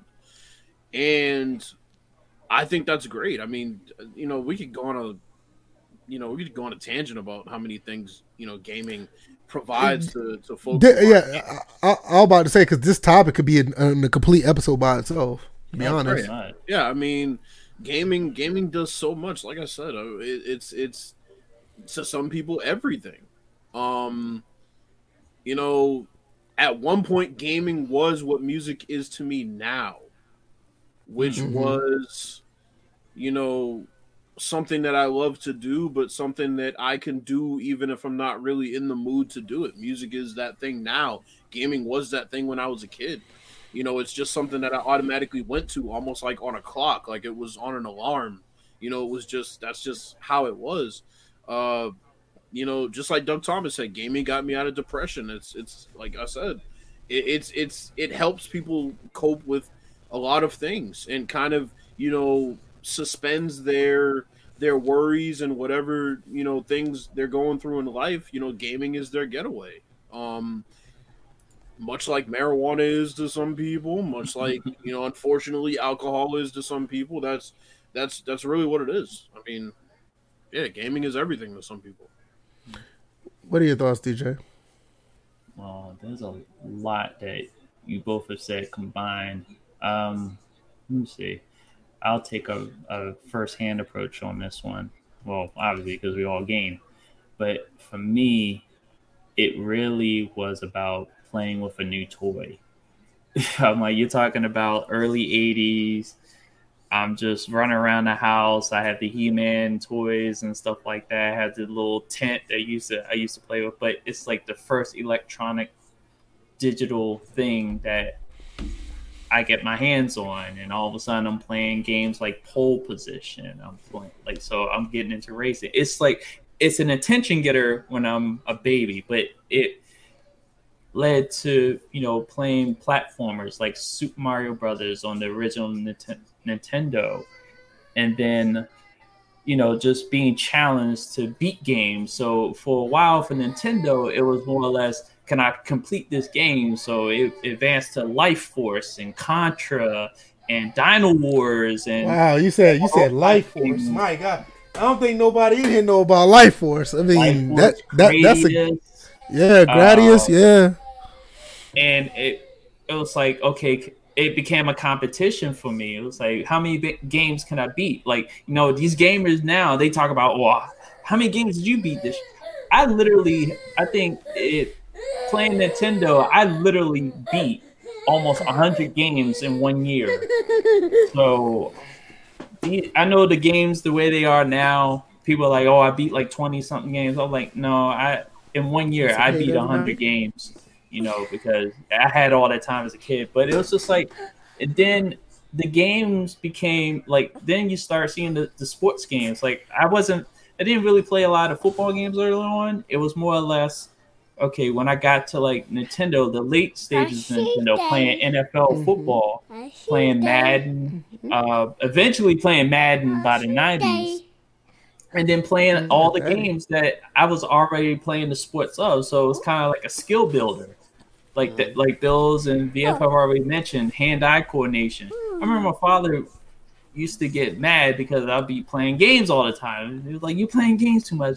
I told him, to this day, he reminds me. It was like, yeah, whenever I would tell you get up off the game, you would just respond with, "Well, it helps my hand-eye coordination," and it did exactly that. I'm like, it helped me be a better infielder playing baseball. Probably one of the biggest sports that you have to use hand-eye coordination with, especially defensively as a shortstop. That thing's coming out at you 100 miles per hour. You got to be quick. You got to be reactionary. You can't blink. So it definitely helped me there. And then it also helped me strategically. It developed my sports IQ, my the ability to recognize defenses as the games became more advanced. So you started to see, the type of defenses that you run into, the type of situations that, you look at what Michael Jordan would talk about. I was always thinking 6 steps ahead in how I would score. Well, in a video game, you can, fast forward to today's games, you can actually do that now. You have to think 6 steps ahead. You have to visualize how, the game winner that I posted today on Twitter, that's exactly what I was thinking. When I got the ball with Bradley Beal, my whole thought process was, okay, Westbrook is already being denied the ball, can't go to him. I got the ball with Beal's hands. I've been guarded by Paul George the whole entire night. It's been tough, but if I can get a step on him, I can make this play. So just advanced strategy, thinking, and visualization being used here. And once I got the step on him, I was able to complete the game-winning shot. Another thing, being a part of a community, and obviously that's later on in gaming because there wasn't really a gaming community when we started out. So I know I'm rattling off a whole lot, but this gaming community really is the last part of it, because being the fact that now we have the internet, we have social media, we have different platforms developing since 2006 and stuff like that. Now you have people that become lifelong friends through gaming, You know, they start off as online rivals, cursing each other out, calling each other whatever. You know, MF this, you can't shoot shit, blah, blah, blah, blah, blah. I'm going to kill you. Like most stuff that, you know, people, if they are the third person in the room, would be like, didn't he just threaten your life? No, it's a video game. People threaten each other's lives every day, B. But then you become lifelong friends, or eventually you become lifelong friends, and then you eventually start doing podcasts with two of the people you game with the most. So, I mean, you would hope that that life in general winds up like a situation with gaming. You being able to, you know, have all these things just intertwined with how your life winds up going, whether it's to your job, whether it's, you know, at home with the family and stuff like that. It's like a centerpiece to like bring everybody together. Chris Thomas said you can make money by gaming. Also, they consider gaming a sport and try to make esports an Olympic event. And certain colleges are starting to recruit games for college esport. Yeah, Georgia Southern's doing that. Georgia Southern has a esport where they do Call of Duty, and I think they have another game they do as well. So he's exactly right. Complimentary Sports said, and this is beautiful, I love this. He said, I remember a guy in a wheelchair that played NFL 2K5, created a quarterback and said that was me. I created him. I'm the QB. He was very into it. See, this is another thing, and I think Dave Teneagle, I'm just skipping over real quick. Dave Teneagle said, it's important because you get to use your imagination to be able to go over to a friend's house and play with them. This is what I said about sports games in general. I said this, I think that the community, the sim gaming community, they're missing the aspect of that when it comes to playing games. When you use your imagination, you create this world where it's an alternate universe where things happen that could be as realistic as possible, but it's something that you created. It's something that it gives you something to look forward to because you don't know what storyline that you created where you could be in school, which I was when I used to play my franchise modes in NCAA 03, 04 or Madden 04. I used to have this thing in school like what I'm going to do with this quarterback or this running back that's suspended on my team. When I get home from school, what I'm going to do to play that against the next team. I used to have those things, but it was a different storyline that you created within the game. And this is what I was talking about earlier, DJ. Like, a lot of people don't tap into those My Leagues or those franchise mode where those mechanics are there, but nobody touches them because a lot of us, we've been guilty of this. We are to an extent fixated on the actual gameplay mechanics, but we don't see those type of things. We don't go beyond to see those type of things in a My League or in a franchise mode or in a dynasty mode. And I think it's one thing that's like really, you know, missing. We don't talk about that as much. And this is one reason why my Twitch channel is set up the way it is. Just like he said, go over to a friend's house and play them. Right. We don't have that. I mean, a lot of us don't have that, the time or the, you know, the location to do that. So I try to make my Twitch channel where it's like, even though we're online against each other, but we're watching, you're watching me play a game, or if I'm playing online with someone else, like I was playing with you and Spectacular Pool on Battlefield 4 the last week. You know, we're playing the game as if we are in the same room or on the couch and we're playing together. You know, I think that's the closest thing that we have to do that. And I think those things are the moments that we really miss. Everybody's competitive, and it's okay to be competitive. Everybody's like at each other's throats when it comes to this online gaming, but there's like an untapped, you know, aspect of this gaming that nobody really do anymore, where the co-op or just being friendly competitive in a game, and I mean, I put an emphasis on friendly, where it can be really enjoyable to play. Let's see. Doug Thomas says, well, I think back in the 80s when we had arcades, it was sort of a gaming community. Yeah, it was, absolutely. You know, if you grew up in the 80s or early 90s, I mean, you go to the arcades at your local mall, or if they're just a standalone arcade, that was the place to go on Fridays and Saturdays. I mean, you did, and it got to the point where I did not want to go on Sundays because I know it's going to spoil my Monday, so I didn't like to go. But I had a friend of mine who was he's assistant manager of an arcade in the mall in Savannah. And Mr. Ham, you would know, the Oglethorpe Mall. He was assistant manager at the Tilt. It was called the arcade was called Tilt, TILT, Tilt, and all the time he used to put free play on all the games I want to play. He just put them on free play, so I never had to pay to play on the arcades. I mean, it was a great time. I mean, anytime he worked, that's where I was when I didn't have to work. It was great. So that was awesome. Ms. Ham said, "Oh, go ahead." I'm about to remember the name of my arcade. It was called Champions. Mm-hmm. So he said gaming was one of the best ways to make friends and gain identity of people when we were younger. I still remember some cats from elementary school because they beat Mike Tyson Punch Out. Yeah, that was a big deal back then. If you know how to beat Mike Tyson Punch Out, you was the man. It was you was almost like that guy who came to school with the Game Pro magazine.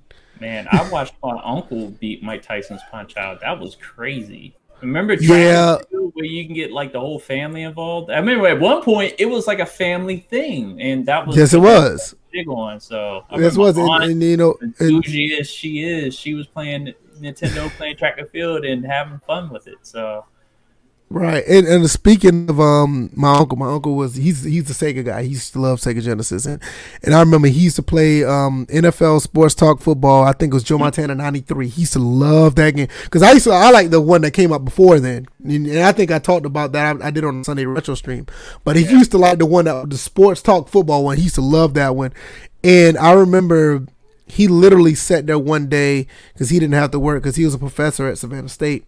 And he didn't have to work, so he literally sat there one day and just went through an entire season.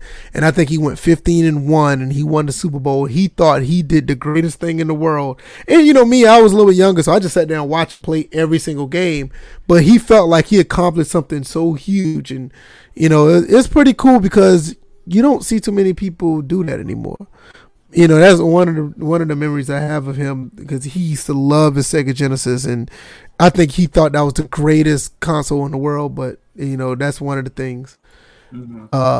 State of Franchise Sports said, "Me and my boys use the fantasy draft to create our own league and face one another in person." You know, stuff like that. Exactly. Complimentary Sports said, "Yeah, GSU is being innovative." We'll get back to that.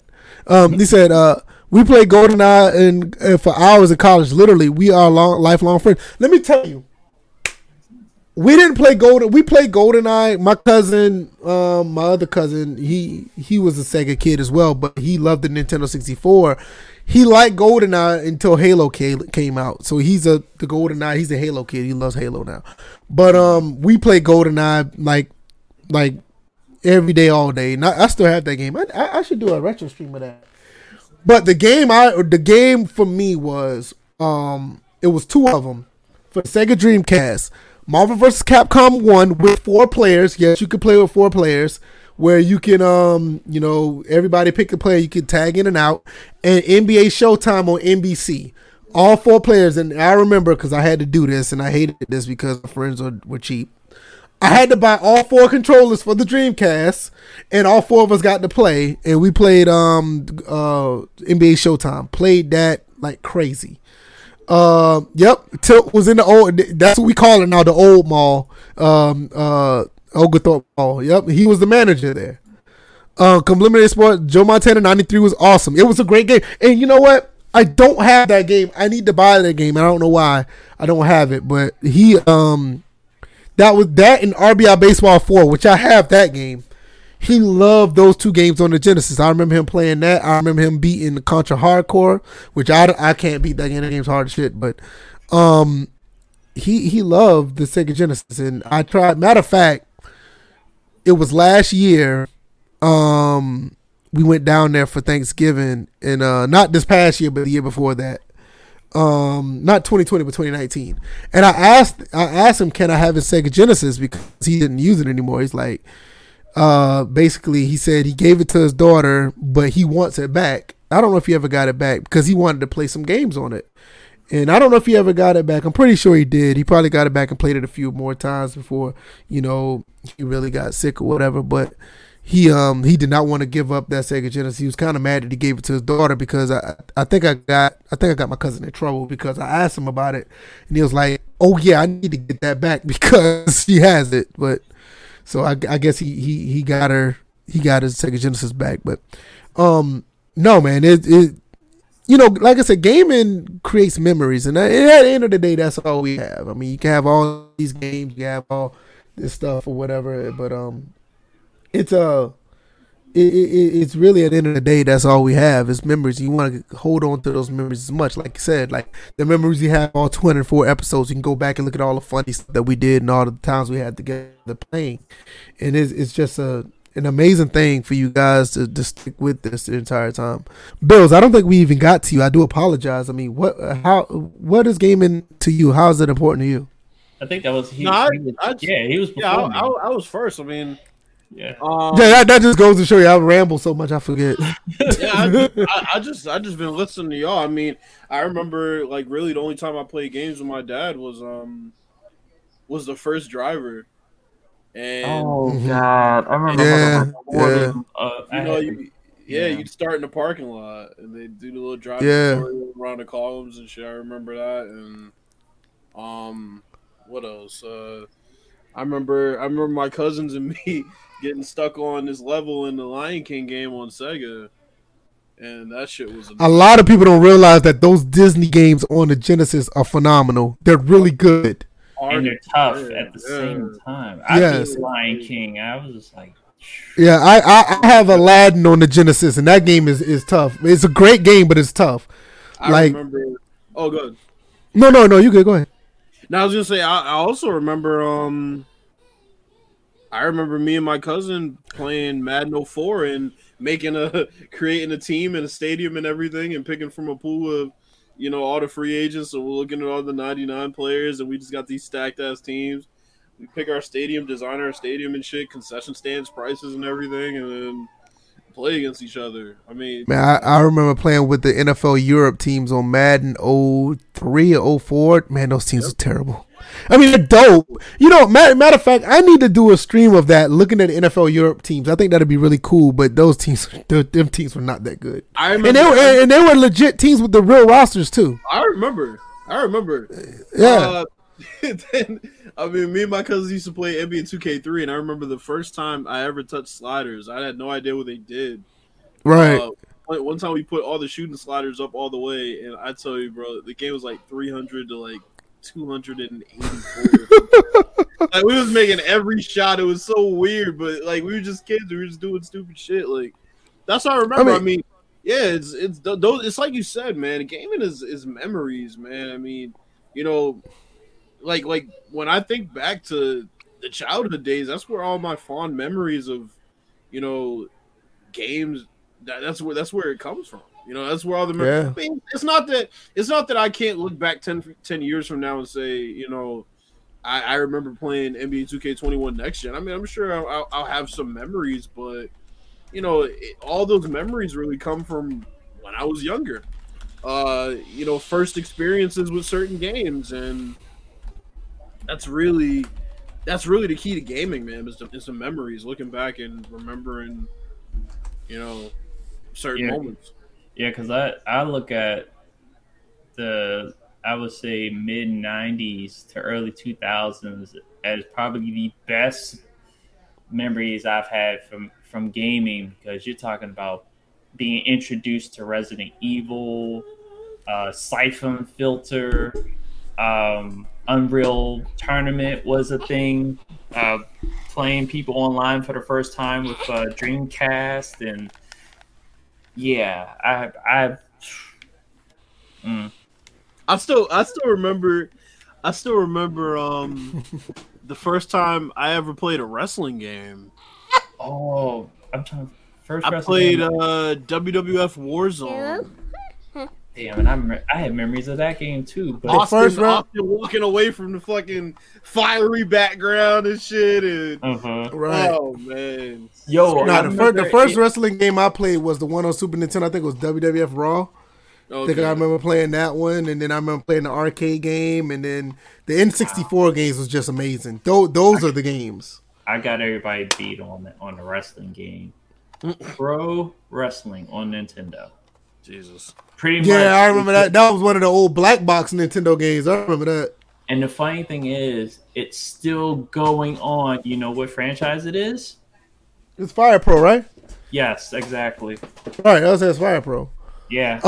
Dave Ten Eagle said, "What about the Tarzan game? I never played that game. I know of it. I never played it. I never played it either. I know WWF Warzone.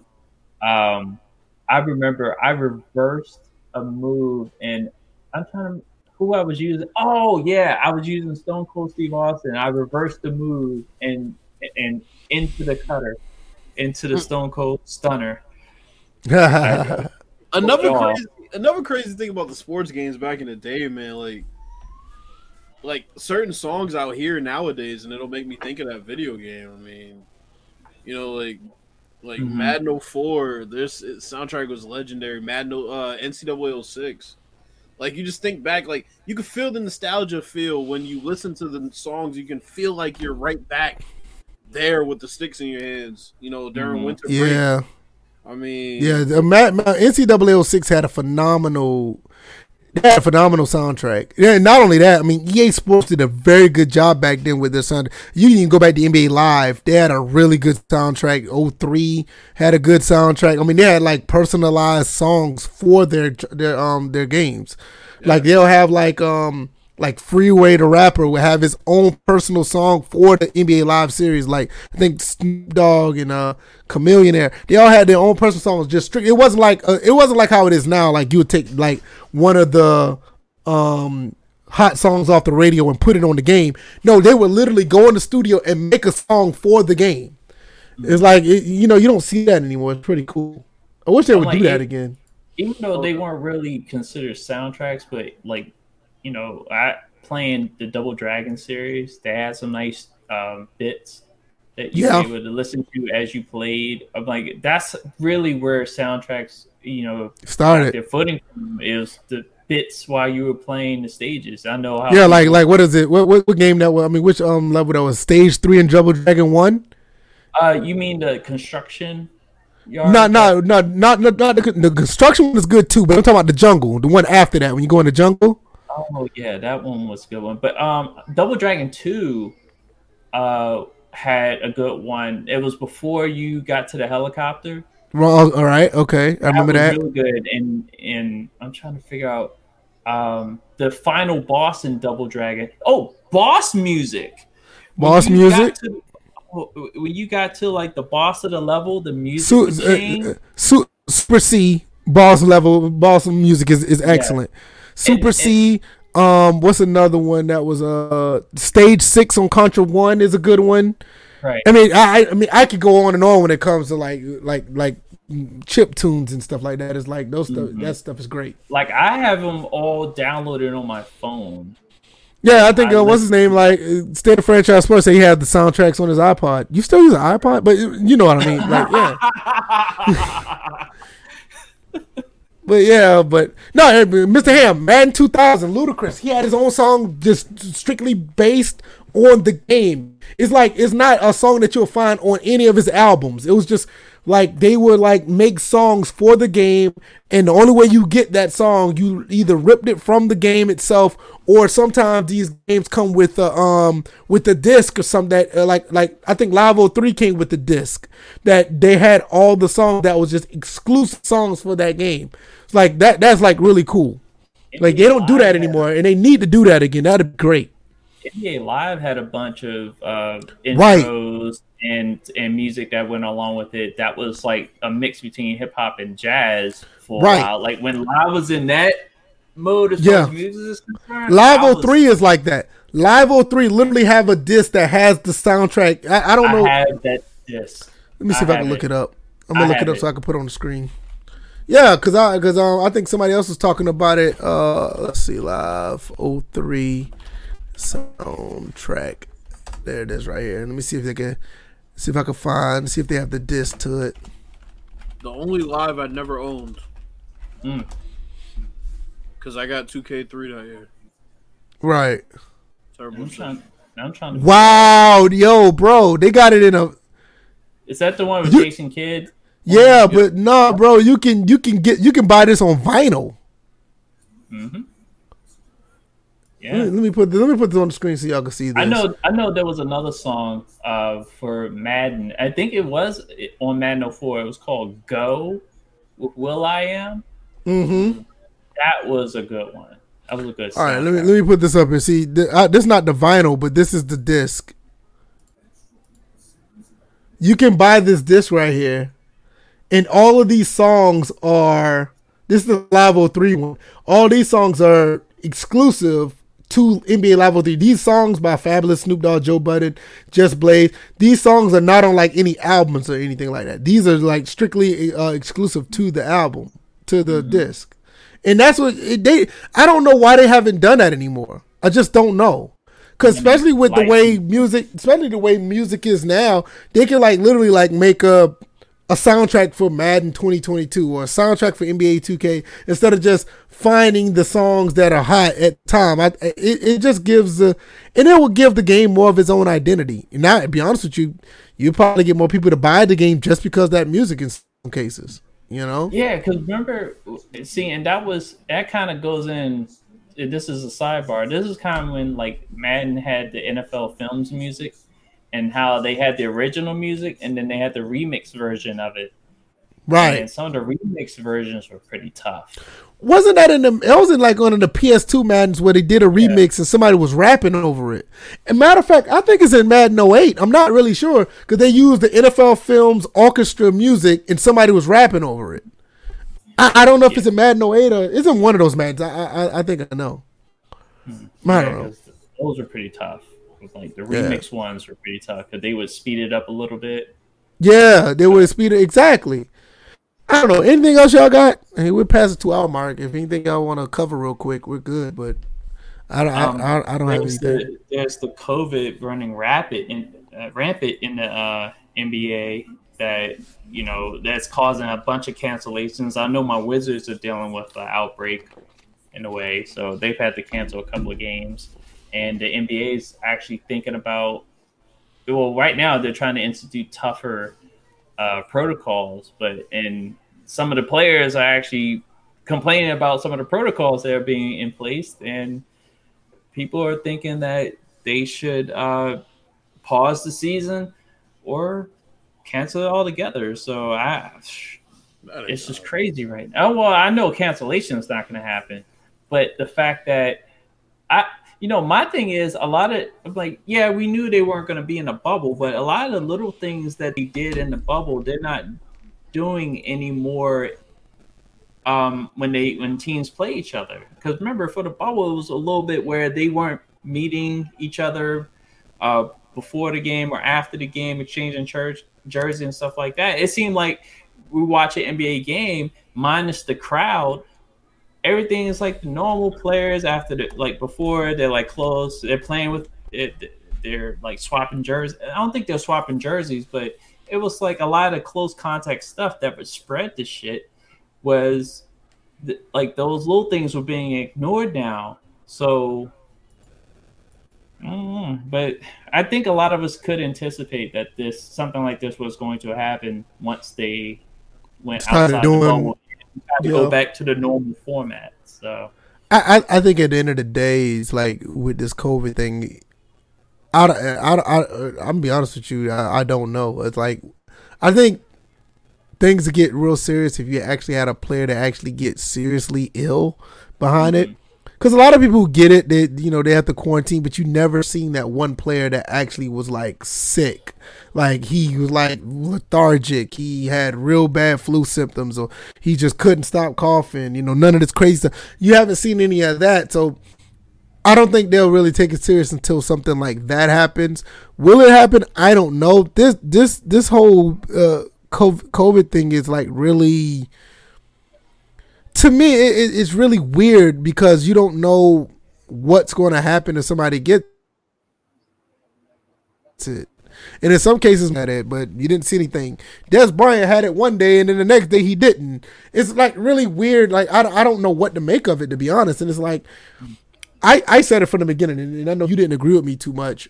I just said just let them play, just say F it until somebody gets like seriously sick. To me, that's the way I feel. Now, I'm not saying that everybody just go out willy-nilly and just, don't be mindful of other people who can actually get sick, like seriously sick. But it's more like if you just keep protocol and you catch it, just let it run through the rest of the of the league and just and let them have antibodies. Because I mean, unless like, and if somebody gets like seriously ill, then you just take it from there. Because I have not seen like one athlete to get like super sick. At the end of the day, they had to just quarantine and they came right back like nothing happened. I mean, I mean, maybe I'm in a minority, and that might sound crazy, but but I just haven't seen anybody to get like seriously ill or anything. So I don't know what to make of it, to be honest. But the thing is, I think, and my major disagreement, I think back then when you originally said it, is still the same thing now. Are you just waiting for somebody to die from it before? No, I'm not waiting for. I'm like, because the logic is, I haven't seen anybody really get sick that's currently playing. Yes, they're professional athletes. They have a medical staff. But still, are we waiting for one of them to die and really get really bad off? The whole league to catch it, and maybe 2 or 3 players die. It doesn't matter. I'm like, the higher risk factor group are the older adults with pre-existing conditions, but NBA players actually, there's a ton that we don't know about that have pre-existing conditions, asthma being the primary one that we don't really hear much about, but you don't want to wait until somebody has those issues exacerbate the COVID that they catch. And that's what I'm saying. I mean, I don't disagree. I don't want you to think that I'm against what you're saying. I totally understand that, and I'm not saying just sit and wait until it happens. My thing is, I'm getting to the point, because this has been going on for almost a year now. I'm sitting here thinking about, I'm sitting here looking at it like, treat this like any other type of contagious sickness that you get. That's the way I look at it. Just treat it as such, because the more that we know now, it just seems like it plays a part just like that. A lot of people who go through this that are their age, it just seems like they're getting it. Some of them, they have it because they feel fine. Nobody's feeling like they're having like these heavy sweats or they can't breathe. Most of these athletes are just like, wait a minute, I'm positive, like, I feel fine. Well, you don't want to affect other people, so you need to quarantine. And I totally understand that. But I'm looking at it from a standpoint of like, what are we really doing at this point? It's like, seem like if these guys aren't around people that are at risk, it's like, what are we doing? But obviously they are. And it's just like state of franchise sports. And to an extent, I agree. So as a healthcare worker, let's not do that at all. I agree. But the flip side is that young people can die from it, but it's not very likely. You can say that about any other. You can say that about any other contagious sickness that's out there. And I'm not. And now I'm not saying it just because it's okay. But if we're going to like have this scope to where, all these other things that can get people sick are under that type of umbrella, that people can die from this or people can die from that, but it's not likely. Why is COVID at this point? Why is COVID any different from those at this point? And I think that's an honest question that we need to start asking ourselves. Now, I'm not saying that I'm against it, but it's like I'm just using the logic based on, people getting the flu or people getting like hay fever or people getting just like having a common cold. If they're having the same type of logic behind that, these guys can get that and they can die from it, but it's not likely. COVID is pretty much is under that same umbrella. Why are we not having that discussion yet? I think it's warranted to at least have that discussion. Some people, I don't know. It's like it's a discussion. It definitely is something that's ingrained within society that allows stuff to linger longer than it has to. Let's just say that. Right. And I get it. And I understand, because I think people are still looking at the unknown factor of COVID-19. And I get it, because we kind of still don't know exactly what it is. And people, when things are unknown, most people want to stay away from it.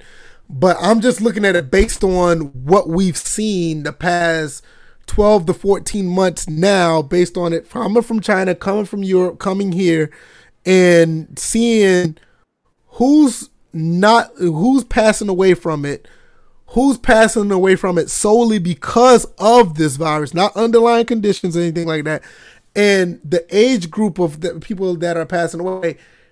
I think at this point, it's warranted to have a discussion of like, okay, do we need to treat this as such as everything else, or is it something that we really need to continue to take heed on?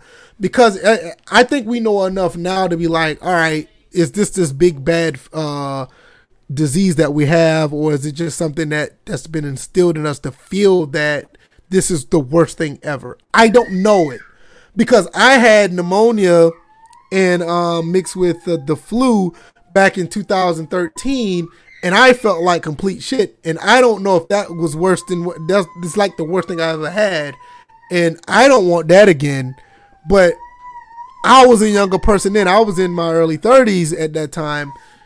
Now I'm looking at people who are getting COVID that's around my age, and they're just looking like me and you, and nothing's wrong with them. They're asymptomatic, and they're looking around like, shit, I can still play the sport, but because I have this, I have to sit at home. When really, when I was like sick, I couldn't even pick up a pencil, let alone play a sport. So that's why I'm like asking, like, okay, people who get pneumonia literally cannot play. They literally can't do anything. But if you're asymptomatic, like a lot of these guys that are playing the sports are, is it warranted to have a discussion like, all right, what are we really doing here? That's what I'm asking for.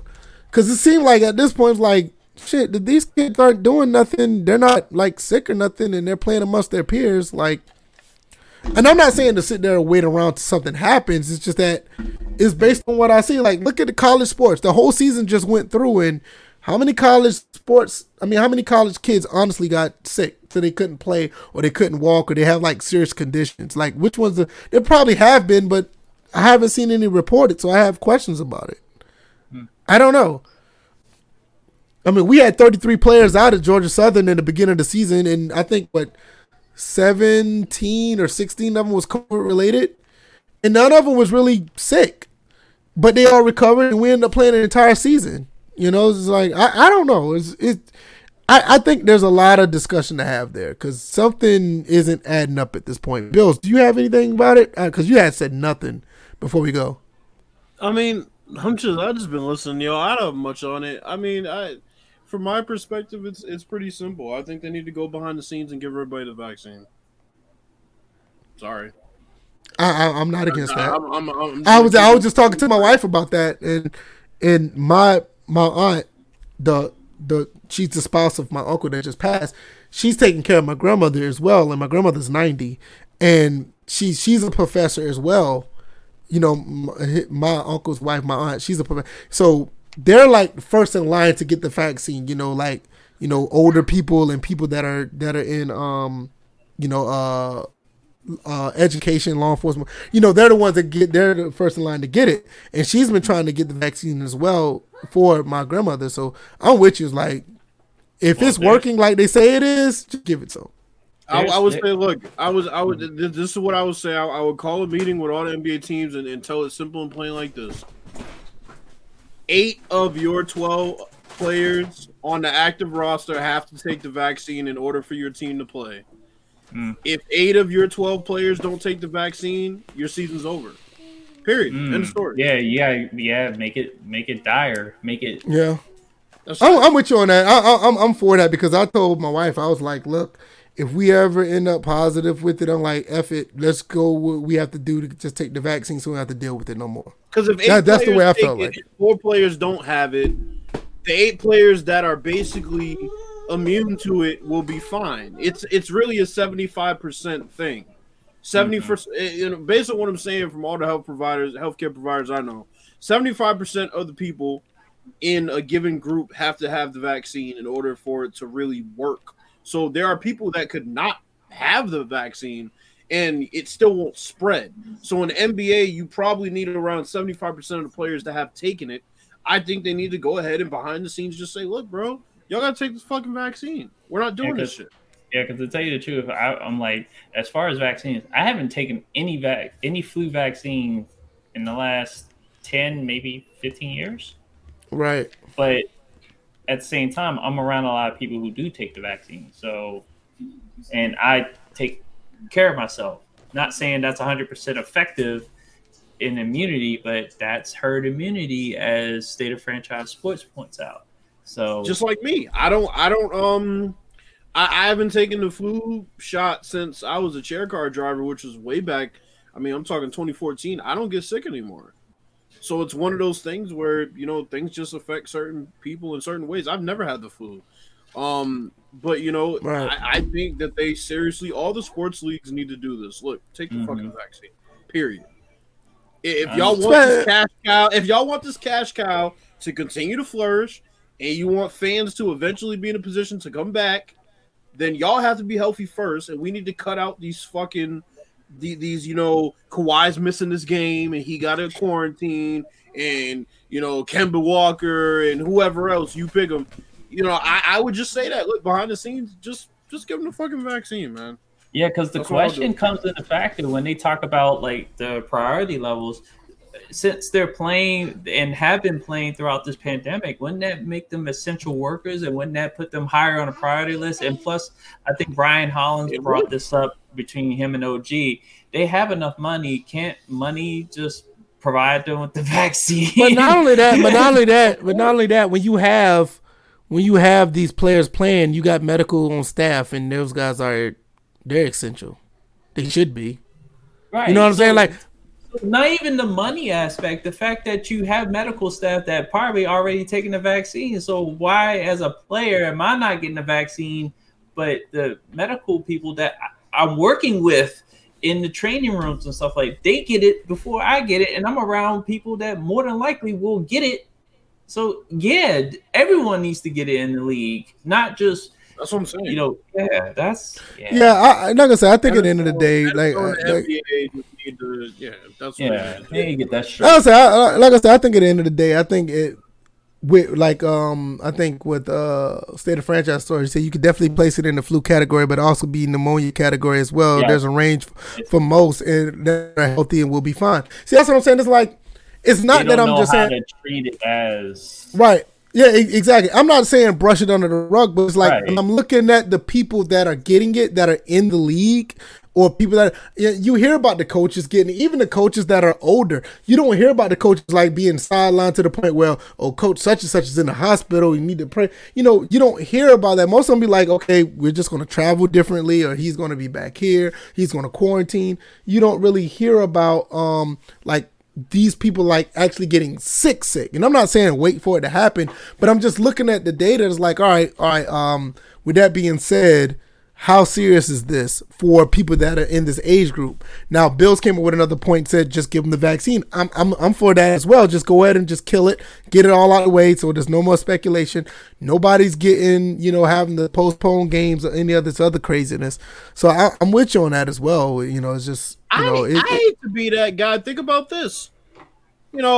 Magic Johnson came out in 1991. Oh, here we go. No. I like where Bill is going with this one. Because this is interesting. Magic Johnson in 1991 said he had the HIV virus, and we ain't heard shit about it since. The motherfucker came back to the NBA, played, coached, sucked as a coach. You haven't heard shit about. All you hear about him is owning some sorry-ass movie theaters, some sorry-ass restaurants. Wait, hold up. At least the ones in Maryland are pretty good. All right, the ones in Maryland good. All right, and the Dodgers, that's all you hear. You don't think Magic Johnson, HIV positive? You think Magic Johnson, Dodgers owner and Lakers great. So, I mean, if that motherfucker's HIV can disappear out of thin air, then they need to shit, come on, bro. They cured that shit. They cured it. They just cured it. Here you go, bro. We ain't supposed to give the shit out. Here you go, bro. Go ahead. Cure that real quick. And I will say this. I know OG pulled up last week with his bubble championship. These are your last real champions right here. All 162 games.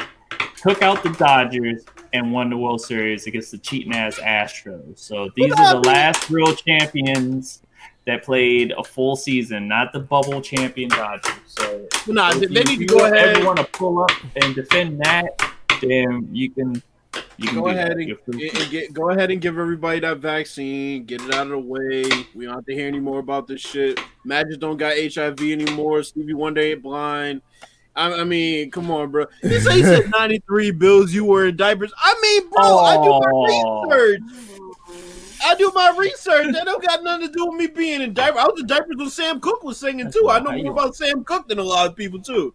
So I mean, I look. Give them the fucking vaccine, and if they don't want to take it, they can sit their ass at home somewhere. Right, like Kyrie. Well, that's my choice, but we're not going to get into him because you never know. They might have already gave that ultimatum and said, "Look, bro, you take the vaccine." You know what? That could be what's going on. You never know. I mean, he did. Right. He still thinks the world is flat. So, all right. Well, let's get up out of here, man. Y'all got anything else, Bills? What you got before we go? Good episode. Good to see you back in good spirits for this episode. Good to see everybody that showed up in the chat. Tadal pulls up at the last second, though. Tadal pulls up at the last last second. Good. Like hey, better late than never, bro. Glad that you're here. The last second, like a Michael Jordan game winner. Magic had the special kind of HIV. Yeah, the one that didn't exist. Hold on, y'all. I'll be right back. But yeah, shout out to everybody that showed up. And yeah, this episode was fun, man. It was fun. Yeah, so last we heard Magic was down to 1 aid. That actually was a Family Guy joke that they did. Last we heard he was down to 1 aid, and it was a financial aid to buy another sports team. So. All right, so welcome back, VF. Glad you're in good spirits. We definitely was going to attempt to hold it down if you weren't able to make it. I do recognize that this is therapeutic for you as well. So, you have brought it up a couple of times. You brought it up a little bit earlier about mental health, and it's definitely good to see you. So. And it's good to see everybody else. I don't want to cut everybody else out, but it was a good episode. Got a lot out. I think it winds up being therapeutic for everybody involved. So, Bills was here. I'm here. Now we got all three of us involved in making this channel grow, and the audience. You guys are lovely. OG, you're ducking. I'm going to just call it as it is because you haven't said anything since trying to defend Bills and his holding as Buccaneers. So, because he's not going to defend that bubble World Series championship, that shrink wrap bubble World Series where the Nats was just like, you know what, you can go ahead and have that. We don't care. So... But great show, great topics. Looking forward to next week. Yeah, like I said, it is the reason why I wanted to come back here and do this episode because, I know a lot of people that are in the chat, and I see it all the time. Like some people will say, like, "Yo, you guys come through, you make me, forget about some situations that I have, or had a couple people who had family members who passed or." They end up getting COVID and they come to us and they listen to us and we turn things around in their lives for at least for that moment. And I know I felt like I needed this. I needed to do this because I know I had no doubt that you guys would have came through and actually, made my day. And I really appreciate it because I'll be the first one to tell you it hasn't been good for me for the past couple of days. It really hasn't. And it was at one point I was just gonna say, "Hey guys, I'll see you guys on the 26th." When we was gonna go over to Twitch, but I was like, "No, you know what? I need to do this. I need to come here. I need to make some topics. I need to interact with you guys because even if it's just for the 2 hours and 20 minutes that we're here, it gives me some form of normalcy. It gives me a peace of mind. It gives me some time to actually just." get my mind off of a lot of things, the what ifs or why this or how did this happen or stuff like it gives me that chance to get away from that. And I really appreciate everybody who came through and everybody who commented, people who came through, everybody who hit the like button. I'm thankful for my two co-hosts that actually came in and actually was not only to come here to do the episode, but they actually was going to take the initiative and keep the ball rolling for you guys who listen. And I appreciate that. Like I said earlier, that just goes to show that this is bigger than whatever I decided to put together when I decided to put this together back in 2017. I mean, it's crazy. We've been doing this for almost 3-4 years now. It's crazy. Yep. But it's like I said, I needed this, and I appreciate everybody who came through because it's something that, at the end of the day, is something that is needed. You guys are, to me, is becoming a family type of situation here, where we all can get together and have some form of, camaraderie. We have some type of, dialogue. We can actually feel and understand one another of our thought process when it comes to sports, gaming, and hell, even life. Because, like I said on my shirt, it's sports, gaming, and life. And at the end of this podcast, we talked about how we feel about this whole pandemic thing and how we are dealing with it, how we deal with gaming. Like, a couple people said it got them out of trouble, and honestly, gaming for the past couple of days have gotten me out of situations to where I could have, I could have had a mental breakdown, and I felt like I was strong enough to do this, and I'm glad that I was able to, and I think from here going forward, everything's gonna be a little bit better. I do plan on going down to Savannah, and we're going to get all preparations together for my uncle, and that's going to open up a whole nother can of worms, but I plan on being here throughout this entire time, so hopefully you guys will continue to watch, continue to support. I am going to be moving over to Twitch on January 26th. It's about 2 weeks away. But the podcast will be here in a recorded form. So if you don't catch us live there, I will upload it to here on the next day. And get your Twitch accounts ready. Yeah, get your Twitch accounts ready. Don't have Twitch accounts. Get your Twitch accounts ready. Yeah, get your Twitch account ready. And if you once you get on Twitch, go to Twitch. It's VF Baller. If you want to go to DJ's Twitch, it's Evo325. And if you want to go to Bill's, it's JMB3293. If you can't catch those, what you need to do after this podcast is over, just go back to this point around the 2:30 mark, and you can see all the Twitch handles. And just go over there and follow all three of us. So it's great. I was going to say this. I probably should have said this before we went live. Do we have the IG up as far as a banner that people can go to? I had no idea. It's basically first and frame rates. At first and frame rates, literally. Okay, on IG. So is that first and frame rate? So just go to IG and you go there, and we'll do our own. We'll be posting over there as well. So I will see you guys probably tomorrow. I think I'm gonna stream some random games. Sunday, I'm definitely going to try to get Joe Montana 93, and we could do that on Sunday. I think it's appropriate to do that game, and I'll be playing that game for the Sunday retro stream.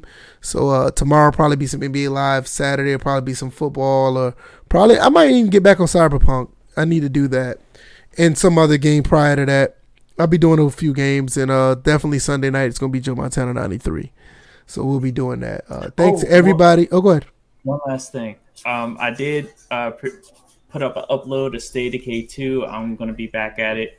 They're going to be in the form of uploads, not necessarily streams. So okay. And OG, you ain't shit. I saw what you just said. Yeah, thank God for Tampa Bay's front offensive line, but hey, it is what it is.